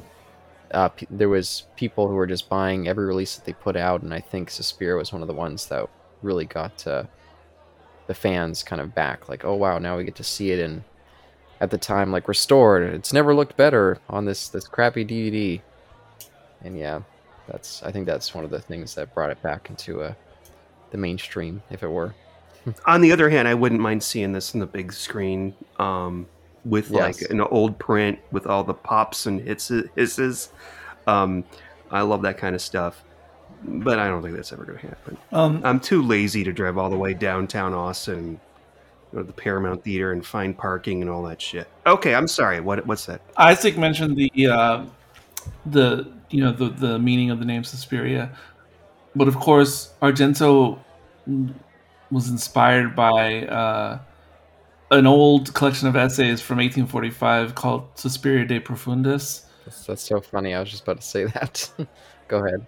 Yeah, which the title, translates into like sighs of the deep, sighs from the deep. It was a collection of poems, but they were supposed to be they were based upon memories influenced by hallucinogenic use, and they were a bunch of it's like an anthology of like stories of fantasy type genre, written by, I guess he's a famous English writer, Thomas de Quincey, which makes me wonder. I think the street I lived on in England was named after the same person. Oh, that's interesting. That's cool. I just learned now why I lived on De Quincey. That they do that. So there you go. Yeah, and that was the origin of the trilogy, because that introduced the three mothers, and it's the same names as the three mothers that we see in these movies. Yeah, and that's I guess that's where he came up with it. I think the word fantasy is very apropos. Some of this stuff does not make not only does it make logical like sense, but also it doesn't make physical sense. The scene I remember when we did this for Classic Horrorcast, Kyle pointed out the scene with the barbed wire. What physical sense does it make to have a room in your ballet school that's filled with barbed wire? And why does the girl try to... Does she try to jump from one window to the other end? It's like, girl, no. You're not going to make that. You're going to die in barbed wire. See, I got the sense that the wire wasn't there until she fell down into it. Okay, that's what Kyle's point was. Yeah, like Schrodinger's cat? Yes. Well, because we see multiple spells throughout the movie. And they were after at the moment with their little slow blade trying to get in the room, and they clearly weren't trying to get into it. Like, there's no way they just keep trying over and over again. That seemed like that was just to spook her. So, yeah, I think they were trying to push her into a place where they could trap her like that. I just wanted her to stop moving in that, more accurately, Constantino wire. I wanted her to stop moving.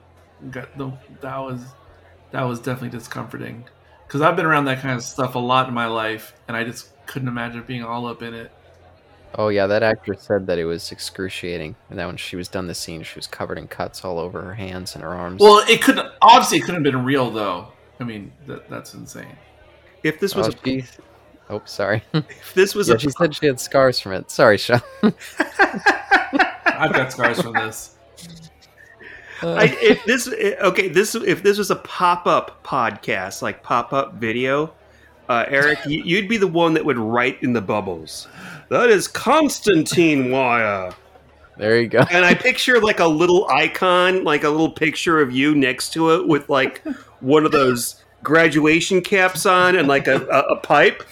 This was based on the writings of De Quincey. Blah blah blah blah blah. Objection! You've been playing too much Ace Attorney, because I feel like I'm one of those bubbles that shows up in that video game. I am never ever going to be playing Ace Attorney. I could picture Eric. with a star for mathematical excellence as well. I will, however, play with Ace Attorney if I can meet him in real life.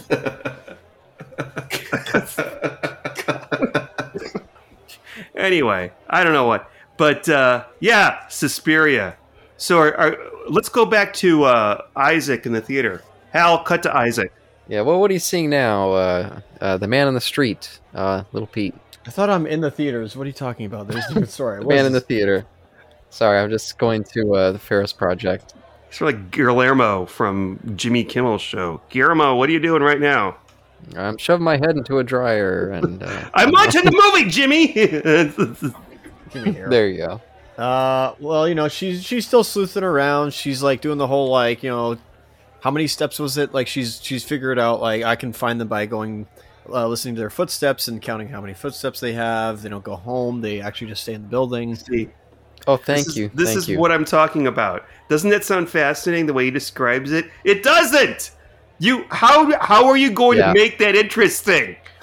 Oh, and I gotta say, because she's like, he's just upstairs, up here. But we see earlier that the upstairs right above them is where that maggot meat was stored. Yep. So I was like, wait a minute, like, there's two places upstairs? I thought it was just their, like, storage area. But maybe I misremembered something. That is an attic. Yeah, they're attic. They're boozic. They're alcoholic. They're attic with sundry weapons that we may need if we go back to medieval times. That's where I found this Fuller's Vintage Ale, which I've been enjoying so thoroughly. I'm just envisioning Sean's summer sausage. Oh my god! Let's. Oh Jesus Christ! Hey, this isn't that kind of bar. It's more of a brat. Yeah, that's like TARDIS tavern language. There you go. Yeah, I wouldn't know. It's not a summer sausage. My God, it's more of a bratwurst. Let's better than. Let's. I wonder how you know that. As long as it's not a Vienna sausage. Yeah, we didn't just watch Interstellar. We went into Shawner. I'm so sorry. It's a different kind of black hole. Oh my goodness. Oh my god. First of all, it's not black, so obviously we didn't do anything. I lost all sense of time. Oh. That's my first contact. Oh, I need more booze for this one. I'm never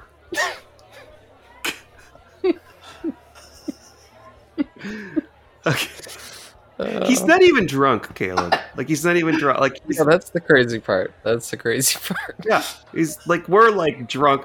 Like if he said this at the beginning when we weren't drunk, we'd be like, "Oh dear, clutch the pearls! My monocle fell out of my eye." But you're gonna put all this. You're gonna put all this at the end, right? Like this is an Easter egg. Oh, I don't even know. I've lost Okay. track. No, we really didn't do anything. Never mind.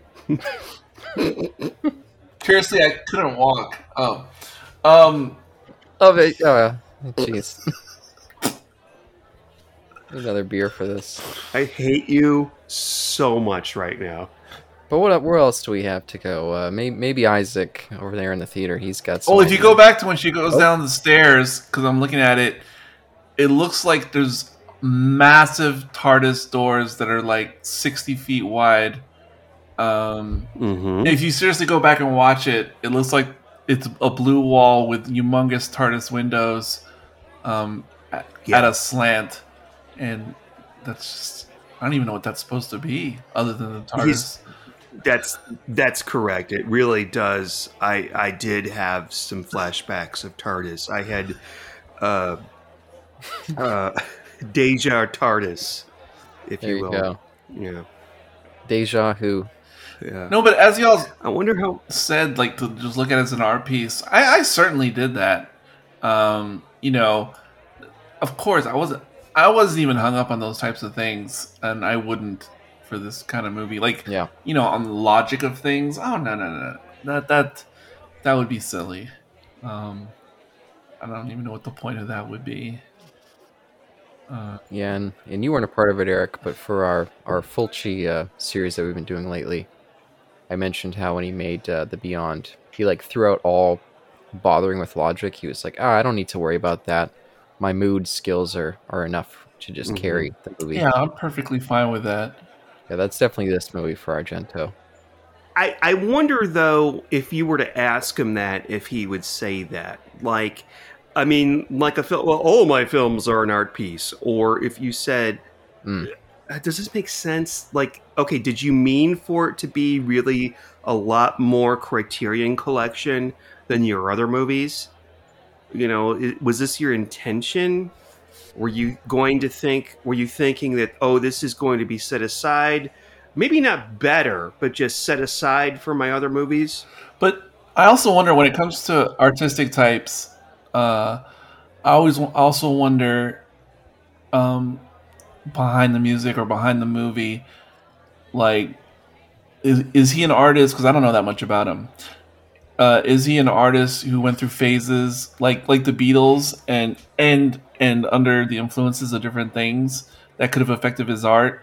Because it does seem like he, from what little I know at this point, it does seem like he went through a bit of an arc of doing more standard grounded things before going into like the wacky, and so I wonder if any like outside recreational use influenced his ideas. Interesting.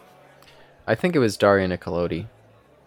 I think she was the big influence that kind of changed the direction of his career up to this point. Was that his wife, or and she was the mother, or his betrothed, his Goomba?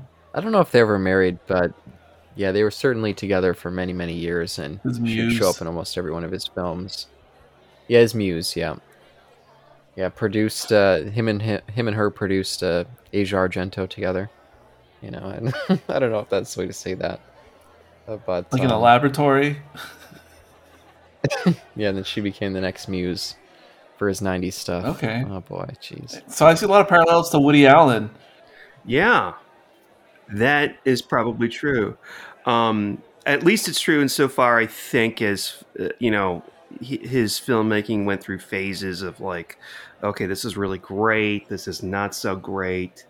With Woody Allen, I think that people just don't care anymore. But this whole muse thing and working with significant others, so many of the greats. Ingmar Bergman was the same, obviously Woody Allen, James Cameron, Robert Rodriguez, who had like both working relationships and romantic relationships with somebody who was assisting them in their films.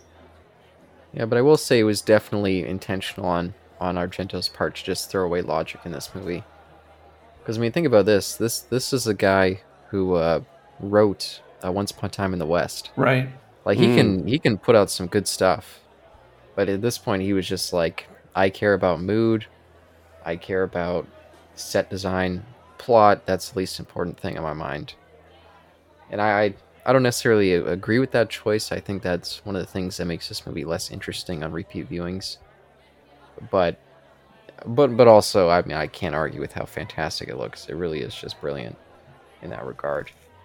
In the Technicolor, I mean, I don't think there's that many horror movies at all that were shot in Technicolor. Um, So that definitely makes this one unique. apparently that was like rooted in a myth. Because people have been under the belief that it was shot using like a Technicolor film.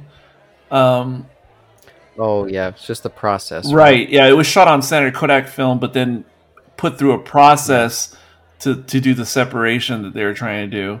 But I guess someone erroneously said this like on a Laserdisc special feature on the movie, and so Yeah. it's like, yeah, people think that that's what happened, but still, I mean, Yeah, it was essentially the same process because they still produced the three different negatives yeah, and they just kind of composite them together to create this. right, Yeah. right. Oh, but do we have much more for Suspiria here? The three of us. I don't have much more to say. Oh, nice bat, maybe. See, that's another moment that I thought was extremely similar to Phantasm. When I first saw the two of them, I'm like, I can't believe that both these movies have a moment with like a really fake-looking kind of bat-like thing. I was like, why would they both include this? Like, this is just some crap. It was a terrible bat. Like the bats that fly around the Count from Sesame Street were better bats than the bat in this movie. Yeah, he wouldn't even count that one. He would just ignore that and be like, oh, that's... ooh. Zero bats. Yeah, don't call attention to that one. Yeah, I've got nothing else to say. I think a lot of this rest of this episode is depends on Isaac. Oh, is he still there? Let's cut back to the Oh, he's theater. pulling his microphone. Here we go. Yeah. Hal, bring us back to the theater there. Okay, so I walked out of the theater, watched it again. Okay, all right. Oh, he's in the bar. Yeah, here we go. Let's see. So once again, great movie. Like I very much enjoy it. For what it is, I'm looking at art, and I do enjoy that. You're not getting character for this, but that's the thing is that like not everything has to be about this. I'm slowly starting to learn that like if you go with like the unconventional and you're going like unorthodox, I think that's not the worst thing you can do. If everything is always the same, well then why would we have like these discussions on stuff like this? So I appreciate this kind of movie, and no, I've the reason I've wanted to talk about it for years is because I wanted to come back to it, and I'm really happy that we were able to talk about it. As even though I wasn't present most of the time, I still very much like enjoyed like most of it for pit's sakes and discussing it with you guys. But it's kind of funny how it all wraps up pretty quickly. Oh, yeah. Where like she travels down there to the secret lair or the secret room, and like she it's pretty spooky. Like I'll say that. Like at least me personally, I got spooked. Like this whole film like is at least horror to me. Like I did get like some shivers down my spine. And so, like, I'll say I was scared by it. It really was good suspense. Since I'll say that, what do you want to say, Caleb? Yeah, just to cut in, we never talked about Sarah and her creepy laughing with the pins in her eyes. I do think that's a really creepy image. I love that bit. It is. No, it really is, and you're just like, what the hey is going on there? Striking imagery, of course, but. She's down there. She's all alone, and we the audience are with her. It's like, what the hey is gonna happen? And I really don't know what's gonna happen. Like I remember back at that point, I'm just like, what the heck is going on here? We're gonna like see some like blood sacrifice. It's a little bit of a letdown. I'll admit that. I wonder if like Argento went over budget, or he just like ran out of money or time. I couldn't even tell you. But he wraps it up quite quickly, I'd say. Like, there's no confrontation with any of the superiors. He's not like, she doesn't like have a face-to-face conversation with them. Doesn't get captured or anything like that. We're not talking like Temple of Doom here, where Willie's put in like to the lava pit of Kali. Nothing like that. What? But like, not that I'm saying we Alima. need that. Yeah, exactly. I'm wanting that, but I'm just saying like I expected that something like that to happen, where it's like this coven wants to like perform this blood sacrifice, as it was like we gotta get rid of the American girl. All of a sudden, it's just like, what the heck is this? Like, She must die, die, die. Yeah, like what was that? okay, like whatever. So yeah, obviously logic thrown out the window, but you're experiencing this for other reasons of, not for story, but just well, I guess story, but what's happening there. And so she goes into this other room after like they kind of sense her presence, and after she gets sick, as like the woman curses a spell on her or puts a curse on her, and goes in that room and we see, I guess the main source of the evil. What was her name? It was a mother, correct? Mother Helen? Marcus, I believe. Maybe it was Yeah, Helen. Helena Marcus. Helena Marcus. Thank you, Helena Or Marcus. Helena. I think it's Helena. Yeah, that's fair enough. But she's not there, and like what the flip's going on, and then she like I guess possesses her friend Sarah, and then like with one of those peacock statues or whatever it is, the feathers off of that peacock statue, she stabs like the immaterial and somehow kills it somehow, and then after that like everything falls apart. The corpse dies, all the women die, all the denizens of the entire building Yeah, die. the old man said that could Yeah. happen. That's true. That's Exactly. right. Okay, so there was setup. Hey, there actually was like setup in this film. What a shock. And then just like Raiders of the Lost Ark, she removes the relic from the statue and or the resting spot, and then the whole temple comes down, just like this. And she has to escape, and she escapes, and then has a smile on her face in the end. Yeah. Yeah, I never realized Spielberg, that fucking hack. He ripped this movie off about those Hacks. Yeah. I find it very interesting that everything that Isaac just said relates to me back to a movie that Eric mentioned earlier in the episode, and that would be House of the Devil, Yeah. which is another movie that has a very, very slow burn, except Yep. for the most part, it's just the one girl in the one house, and she's walking around the house. And this house is like as they say, Knives Out. This house is like a clue board. Except it's not a mystery. And she finds out near like the last half hour of the movie, and this movie's about 2 hours long, if memory serves, I don't know, but she sees some dead bodies. Fuck, something's going on. But it's very late in the game for her to realize anything's wrong, whereas we, the audience, know that, yeah, girl, this is fucked up, you're in danger, child, whatever, get out while you still can, because we know we're watching a horror movie. And the filmmaker knows that we know, and he's going to lead us on to what happens. I'm sorry, I'm a little bit drunk. I'm sorry. A little bit. Jeez, you gotta catch up. No, I'm just wasted. But Isaac, I appreciate that ending recap. Yeah, we barely touched on the ending. So. Yeah, it was very good. I think that was a wonderful way to recap it. There you go. I thought, and this is me like fusing some of the other like Italian giallos that you've shown me, Caleb, but I really thought this film had something to do with eyes. I thought he had a big thing with eyes in this one, but I think that might be other films instead. He has a thing with blind people. I know that just because there was a blind person in in Demons. Yeah. I know that wasn't him, but still he was there in Demons. Yeah, heavy-handed producer. You may be thinking of Fulci. And that's the other thing. That's where we have Fulci in what was that second film he did? Yeah, The Beyond. Thank you, The Beyond. Yeah, with him. I like the props and the representation there. But there was something with eyes, with the casting, because of the whole going for making the students look more like smaller children. Supposedly they cast like waif-like actors. And he was looking for those with large eyes. And when he was asked by a fan or somebody once why he cast Jessica Harper for the role, and he said because of her eyes. Well, that's fair. I guess maybe hands might also play a thing, just with like the demon, that's killing everybody. And there's also the freaking whatever the immaterial eyes that just come out of nowhere, which I had to like look away because it literally just does terrify me. But like those are another thing. I guess maybe I don't know if he's connecting blind people as well, where they don't have the same kind of like eyes as we do. So it's just like, is that different there? I'm throwing crap out there. But hands as well. Like I said, the demon kills both Sarah and the woman from the beginning. Maybe there's that. I don't know. There were. I'm just throwing shit out now. I'm spitballing, and Caleb, you can end this at any time you want. But there were characters in this that didn't have to do with the main plot, but they were in there and they had some interesting scenes, like the cook or the maid. I think she was a cook. Yes. The lady that sat in the hallway with a knife and like flashed it in her face as to say "fuck you" or whatever. I don't like you. Was she in on it?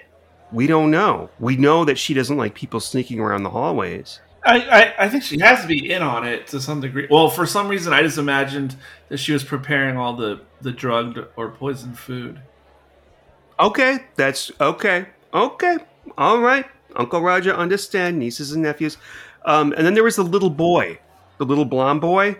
What the hell? He didn't have to be there, and he didn't have any lines. He just sort of hung around in the background.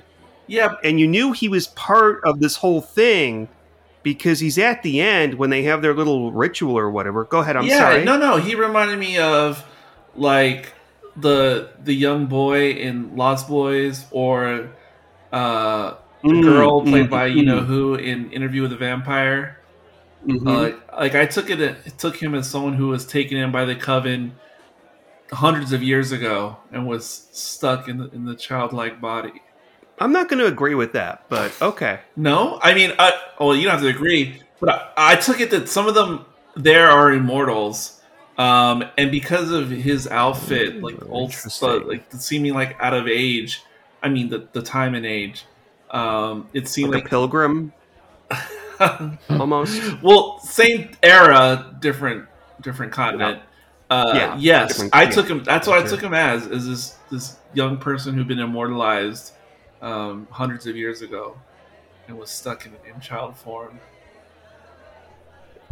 And if you're going to be a witch, ladies and gentlemen, don't have a really ugly peacock statue in your bedroom. That is the ugliest peacock statue I've ever seen. But fortunately, it turns out to be a weapon. I actually liked it. I thought it was pretty artistically designed. I was like, you know what, I can go for it. I thought it was like a weird reference to the title of that other movie that I hadn't seen but read about, the one that you guys mentioned, his first Giallo. Yeah, the bird with the crystal plumage. Yeah, it's a reference to that. Yeah, that's what I assumed. What about when they had 3 flies on the wallpaper that was gray? Was that 3 flies on gray velvet? Oh, there you go, yeah. And I also appreciate that Seinfeld was inspired by this movie. In a particular episode. Interesting. Yeah, the episode when there was a soup. No. When not the soup Nazi. When George is in the hospital and they draw the curtain. Oh yes, the patient, the sponge bath next to George. Okay, I'm really glad you brought that up because there is a part in that, and it's a beautiful scene visually. There is a moment where I think that there's 2 ladies having like a pillow fight, and they're going to be kind of like sexy with each other, but maybe that was wishful thinking. Yeah, I missed that. I'm wishing I saw that. Caleb, this is going to be the worst editing ever. Oh, I know. I was thinking about that. Yeah. You're going to have to work overtime. It's going to just be a 30 minute long episode. He'll just call it a day. It'll just be Isaac. He'll just edit us out. Caleb and Isaac. Oh, just because I'm the interesting one here. When I think about it, just going back to what Kib said all the way in the beginning, I was thinking this when I was watching it as well, of just like trying to see imagery that does relate to Snow White and the Seven Dwarfs, because because I'm thinking, okay, so there's if we're going, okay, I don't know the original Grimm's fairy tale story, but everybody knows. Well, I think everybody knows, and not everybody's seen recently the actual 1937 Snow White and the Seven Dwarfs by Disney, or at least him and his production team there. So I was trying to remember. So we got Prince Charming. We got is that him or is that no wait? Yes, it is. Definitely not him in this Yes, movie. we do. I'm trying to remember if it was Prince Charming or if it was, no, it's Prince Philip in Sleeping Beauty. That's right. Never mind. Wait, which one has the dragon? That's Sleeping Beauty with Yeah, Maleficent. there's no dragon in Snow in the Seven Dwarfs. All right, let me look up on my Disney database movie here. Because I was thinking of all the scales on Susie Banion's wall. Why do I Yes. keep saying the full name? That's It's the maybe only way I can remember it. good because you remember it. Anyway, It's the only way I can remember what her first but name is. in that film, there's iconography of like there's Prince Charming.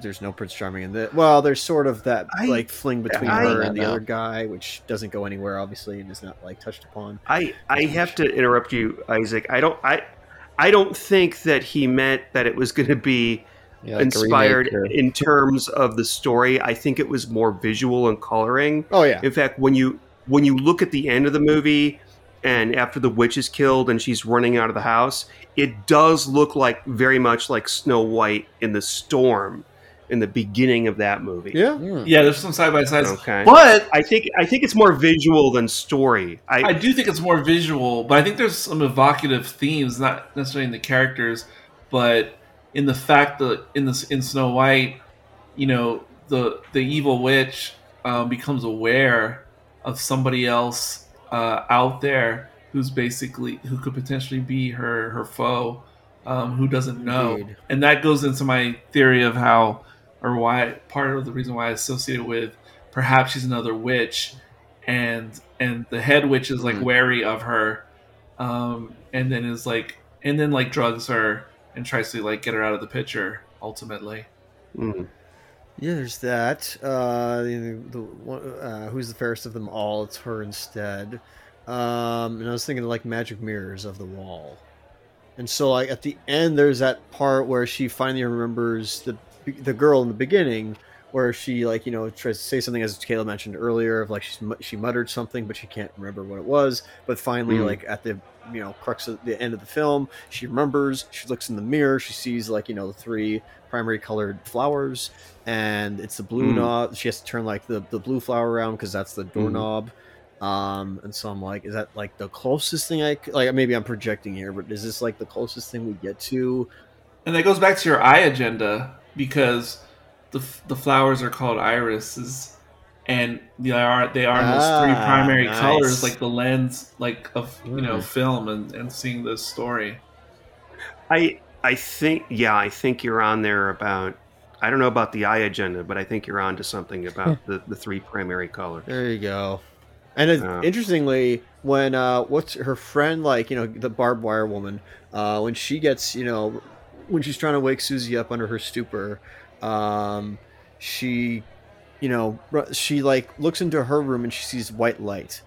Okay, is that like another reference there of like white is it's not a primary color, but it's a what do you call it? It's a existing color in its own right, but it's different than the other three.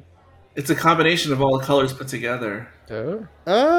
No, white is all colors that's- put together on the spectrum. That is, And when you have a prism, like the dark side of the moon, it splits into the separate colors. Oh wait, that's right. I know this That's because right. I remember in art class our teacher told that, and then our teacher told us that, and then he said that black was the absence of all color. And of course, there was this kid Cornelius who was black, and he said, "What are you trying to say, Mr. Honest? We got no color." And that's I remember I learned that in art class too, and I remember I was upset because I was like, "But if you get all the different paints and mix them together, it's not going to be white; it's going to be black." I remember thinking that too, but it's got to do with light and not paint. Yeah. Yes. no, Yeah. Yes, You're right. unseparated light is white. Correct. No, you're right. Even from the primary colors, you distill them down, you get white. No, that makes sense. Black is the absence of that. You're correct. So there's that. And then as for like the seven dorks, I mean, again, I tried seeing like any personality types and all these got not really, none whatsoever. Yeah, that's not. Yeah, that's. I kind of wish it was, but it's not. Again, I'm projecting too much. I'm sorry. Yeah, but obviously the kids are just the dwarves themselves, like the little people in the movie who are not important. That kid was like all the seven dorks combined. Oh, the kind of like I don't know what you would call Yeah, him. there's a term for that little Dutch boy. Oh no, not the little kid, Oh. the teenager. That Oh, the one that had a crush on her. yeah, him. Yeah, white bread. White bread, Bellamy, Italian Bellamy. I don't know what you'd call that. Bellamy. Oh, but where are we? Do we have much more? Are we getting close to the old final summations? I'll leave it up to you, Isaac, since you were the... Well, I know for a fact that after this is over, this is all over, I'm gonna like spend a whole week thinking about this in the back of my mind, and I'm gonna be like, son of a gun, I should have said this. But as of this moment, I have nothing else. So once again, I'll have to like comment on that in later works we do. But as for now, Yeah. I think I pretty much like run everything dry from my wet brain. Whoa. Yeah, that's pretty cool, Isaac. Everything you said, except for one thing, and that is calling these podcast episodes works. There you go. Yeah. Huh. Interesting. What else? What should we call them instead? I don't know, episodes. Projects? I don't Yeah, know. It's Sean, like, what do you got for us? Come on. You seem to have a counterpoint here. I don't. It's just like I wouldn't call podcast episodes works fair enough. unless they're like original writing. There's one podcast that I know where it's like original writings, and the guy just reads them off. Oh, you're saying I don't script these? I don't give you guys all your lines? No. Did everybody get their lines? Am I being get outed? To be fair, we've been wanting to do them for a while. Oh, but I guess who should we start with the final thoughts? Who did I start with last time? I think it was Sean. So Sean, your final thoughts for this flick here.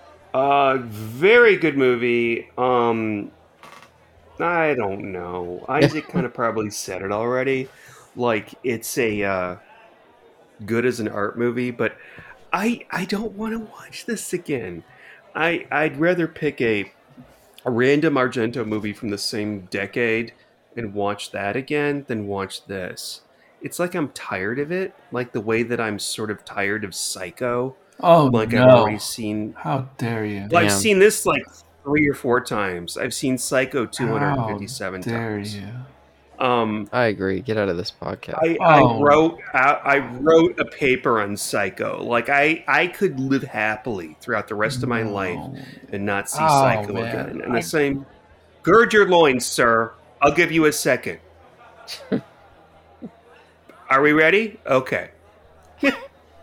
All right, but I could go the rest of my life without seeing this movie ever again, and be happy. I love to do some reading about this movie, though. Not some really hardcore, like, this is my thesis out of graduate school reading, but, you know, just maybe some commentary from a magazine or two, or, you know, long commentary, like a long article.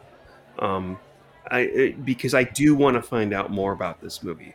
But watching it, in fact, by the way, we're sitting here right down talking. I'm on my 3rd viewing of it right now. It's at the beginning. This is how long we've been talking and I know. recording. Jeez. So, I don't know if we were going to rate that. Do we rate things on this podcast? Maybe not for this one. No. Maybe not for this one. You can give a rating if you want. I'm not going to. Yeah, I don't think I could rate this, but yeah, if you want to, go ahead. No, I'm not going to rate it. It's too hard. There you go. So. I know Eric's got one. I never understand the troubles of rating things, but yeah, okay. But I think, Eric, you are up next. I think that's you were right okay. last time. So your final thoughts. I already said everything about how I feel about it. And that being said, I'll just go ahead and rate it. I'm giving it a 3.5 right now. It was initially a 3 earlier today, but I was crazy when I was thinking that. I definitely like it. But the reason it's a 3.5 and not higher is because you're right. The expectation, the bar was set way too high for me. Because when I'm envisioning something with the reputation, like pretend like you haven't seen The Shining before, or what was the other movie I was thinking of? Wicker Man, like you'd never seen it before, and I'm speaking from my point of view. And then when I finally saw those for the first time, I was like, "Holy shit! I can't believe I've been sleeping on this." Wow. This is crazy stuff. And I was almost expecting that type of revelation with this, and it was nothing close to that. And also, those trailers, and what's crazy, the original teaser trailer that was actually in the movie theater, I just saw that for the first time today. That is like horrifying. Yes. That seems like it Yeah. would like really draw people in out of curiosity. But the trailers I saw were more like fan made and compiled and more modern. And when you have, again, it's like I brought this up, and it's a bad reference for people who haven't seen those types of things. But when you see like a Alamo Drafthouse version like trailer of this, it's like, oh my god, that looks amazing. And when they put like a jazzy like Yeah. soundtrack to the trailer, and you just see these crazy visuals, I'm all in. But it was just a letdown. But even though I'm not itching to rewatch it anytime soon, I definitely still want to buy it on 4K if they re-release it in America, or if it's affordable, because you can get the Italian version like for 40 right now, which is a bit much. So if it got down a bit, I would definitely buy this and rewatch it in that kind of way. Eric, are you done? Because I want to Yes. comment on something you said. Yes. I'm so sorry. I'm a little bit, I love that you just mentioned The Wicker Man. I think that's a great comparison, or in this case, a flip flop or a negative version. Not negative isn't bad, but Yes. just sort of like Yin and yang. yeah, yin and, yes, there you go, yin and yang. Because the Wicker Man is all. It's all bright. There's nothing dark to it. There's no fancy art direction. And then we have this terrifying conclusion. We know that something's wrong, especially when we talk to Christopher Lee. Everybody's acting normal. There's no blood in it or anything like that. And I think this is almost like, dare I say, the evil version of the Wicker Man. Although I think the Wicker Man is better done without being so flashy as this movie is. But I just wanted to mention that. I'm so sorry. I'm glad that you mentioned that, though, because that's important. That was a great comparison. Thank you. I'll shut the fuck up now. I'm so sorry. Back in my box. Is that all you got, Eric? Yeah, that's it. Bourbon. And despite my feelings of this movie, I am very, very, very much interested in watching the remake. And I just watched a couple little Yes. like fan trailers without sound, and I definitely the only thing I know about the new one is I've heard it's like more grounded, and I actually do want to see that type of interpretation of this movie. Yeah, absolutely. Yeah. I absolutely agree. This movie begs to be remade, and I'm really curious to how they did it. Yeah, and you guys just reminded me because I was so drunk by the time we even started this. This is a very high alcohol booze or beer that I've been drinking. But this is actually the remake's first originals series, so we'll be covering the remake, hopefully quite soon. So I'm very much looking forward to that. I was hyped. I was there. I watched it almost immediately when it came out, and yeah, I've got a whole lot to say about that. Before we get to that, Isaac, do you have your final summation for this flick? No. What are your final thoughts of this? Yeah, no, I can always pop this on. I watch it like maybe every 2 or 3 years, and I'm always up for it again, even if I do tire of the just kind of lackluster plot. I'm happy to just look at it and listen to it. I think the soundtrack is brilliant, Mm-hmm. and I think it looks great. So, but otherwise, it's not as, I don't think it's Argento's best movie. But for you, Isaac, Would you say this is an intro for? Is this a good intro movie for somebody to get into Italian giallos? No. well, I wouldn't call this a giallo. Okay, No, Yeah. thank yeah, you. no, You answered absolutely my not. question. No. A lot of people do though, but I disagree with them. What films would you guys recommend for getting into Italian giallos? Deep Red. Deep Red. That's the only one I've seen. Go ahead, Caleb. You may have a different. No, I think Deep Red's one of the best of that kind of genre. So yeah, that's definitely a good one. You know what? Let me go back on that. I think that you should maybe. Deep Red is going in. It's showing the money shot too soon. I would start with something like the bird with the crystal plumage, and then go to Deep Red. And I'm going to trust that everybody likes the bird with the crystal plumage much more than I do. Yeah, it's great. Or Blood and Black Lace. Blood and Black Lace is one of the best. I've always wanted to see that. Always wanted to see that. Yes. Yeah, it's slightly an older school of giallo, so I don't know if that would change people's opinions, but for an intro to Italian horror in general, I do think this is a good one.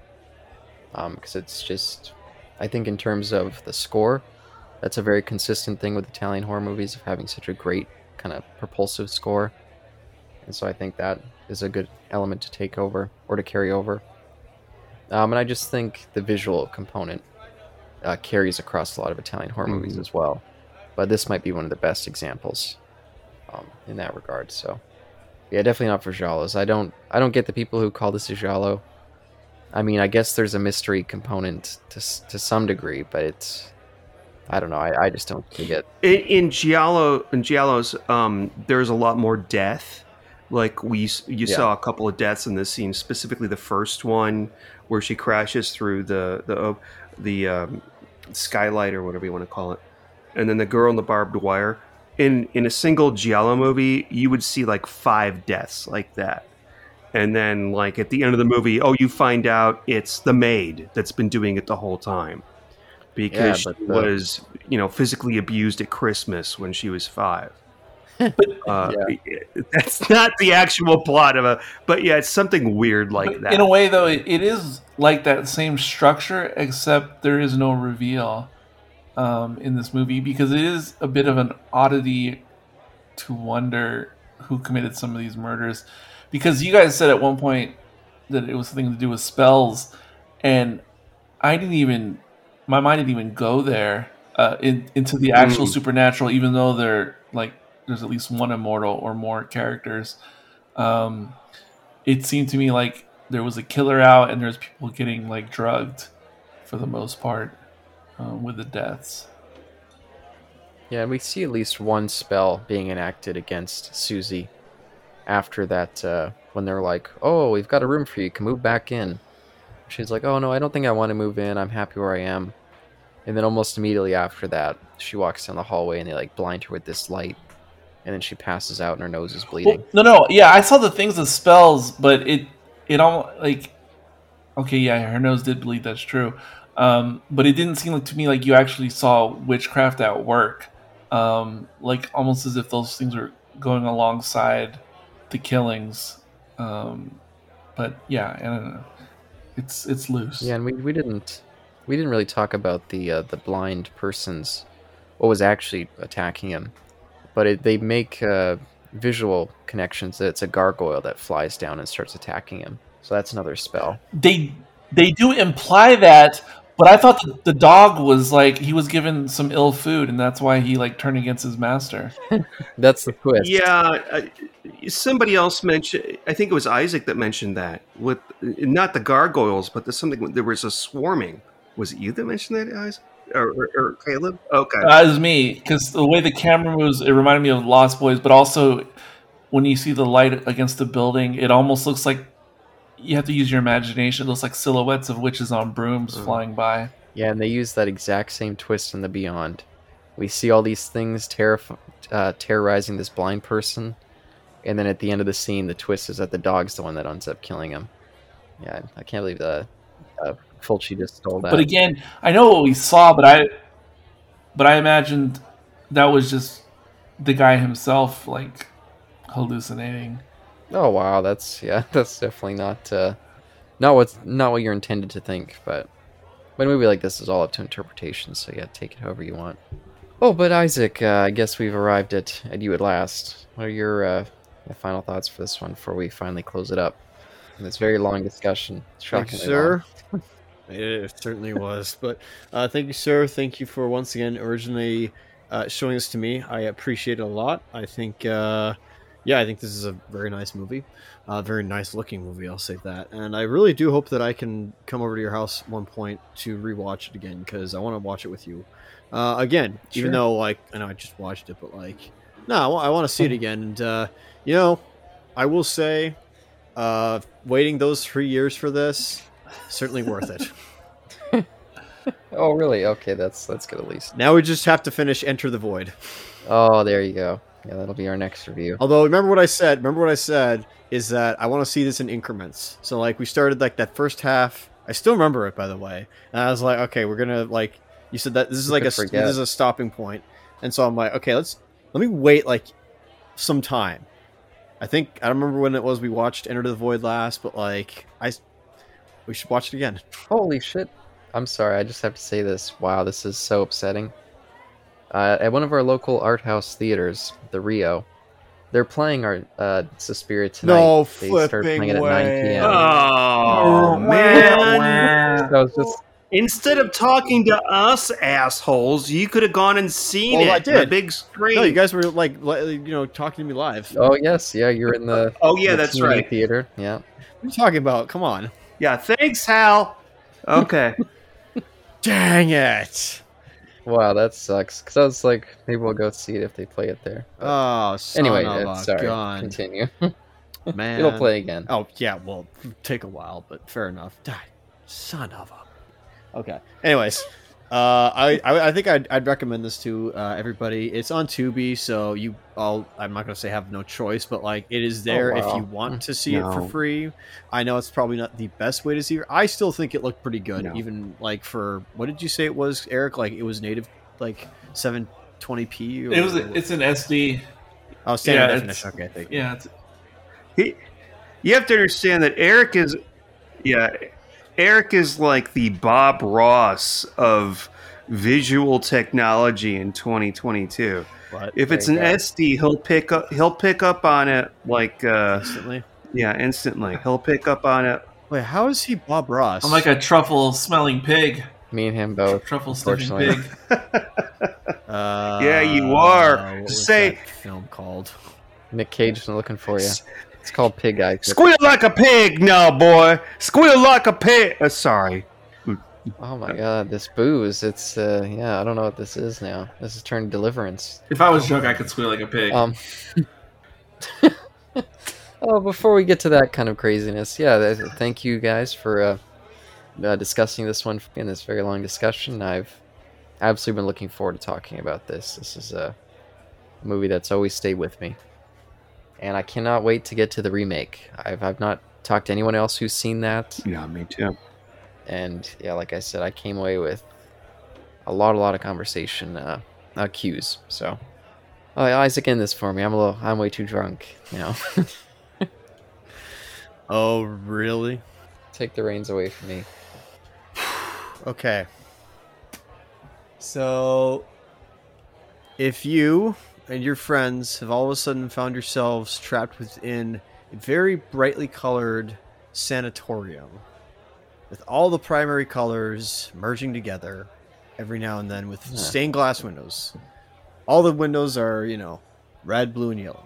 And when light comes in, you'll see a multitude of different colors come in to each part of the inside. So you're there, but you've become children. Huh? And you've fallen under a witch's spell. And seemingly it's the plot of Snow White and the Seven Dwarfs. So my question is, what do you order at the bar? Till next time.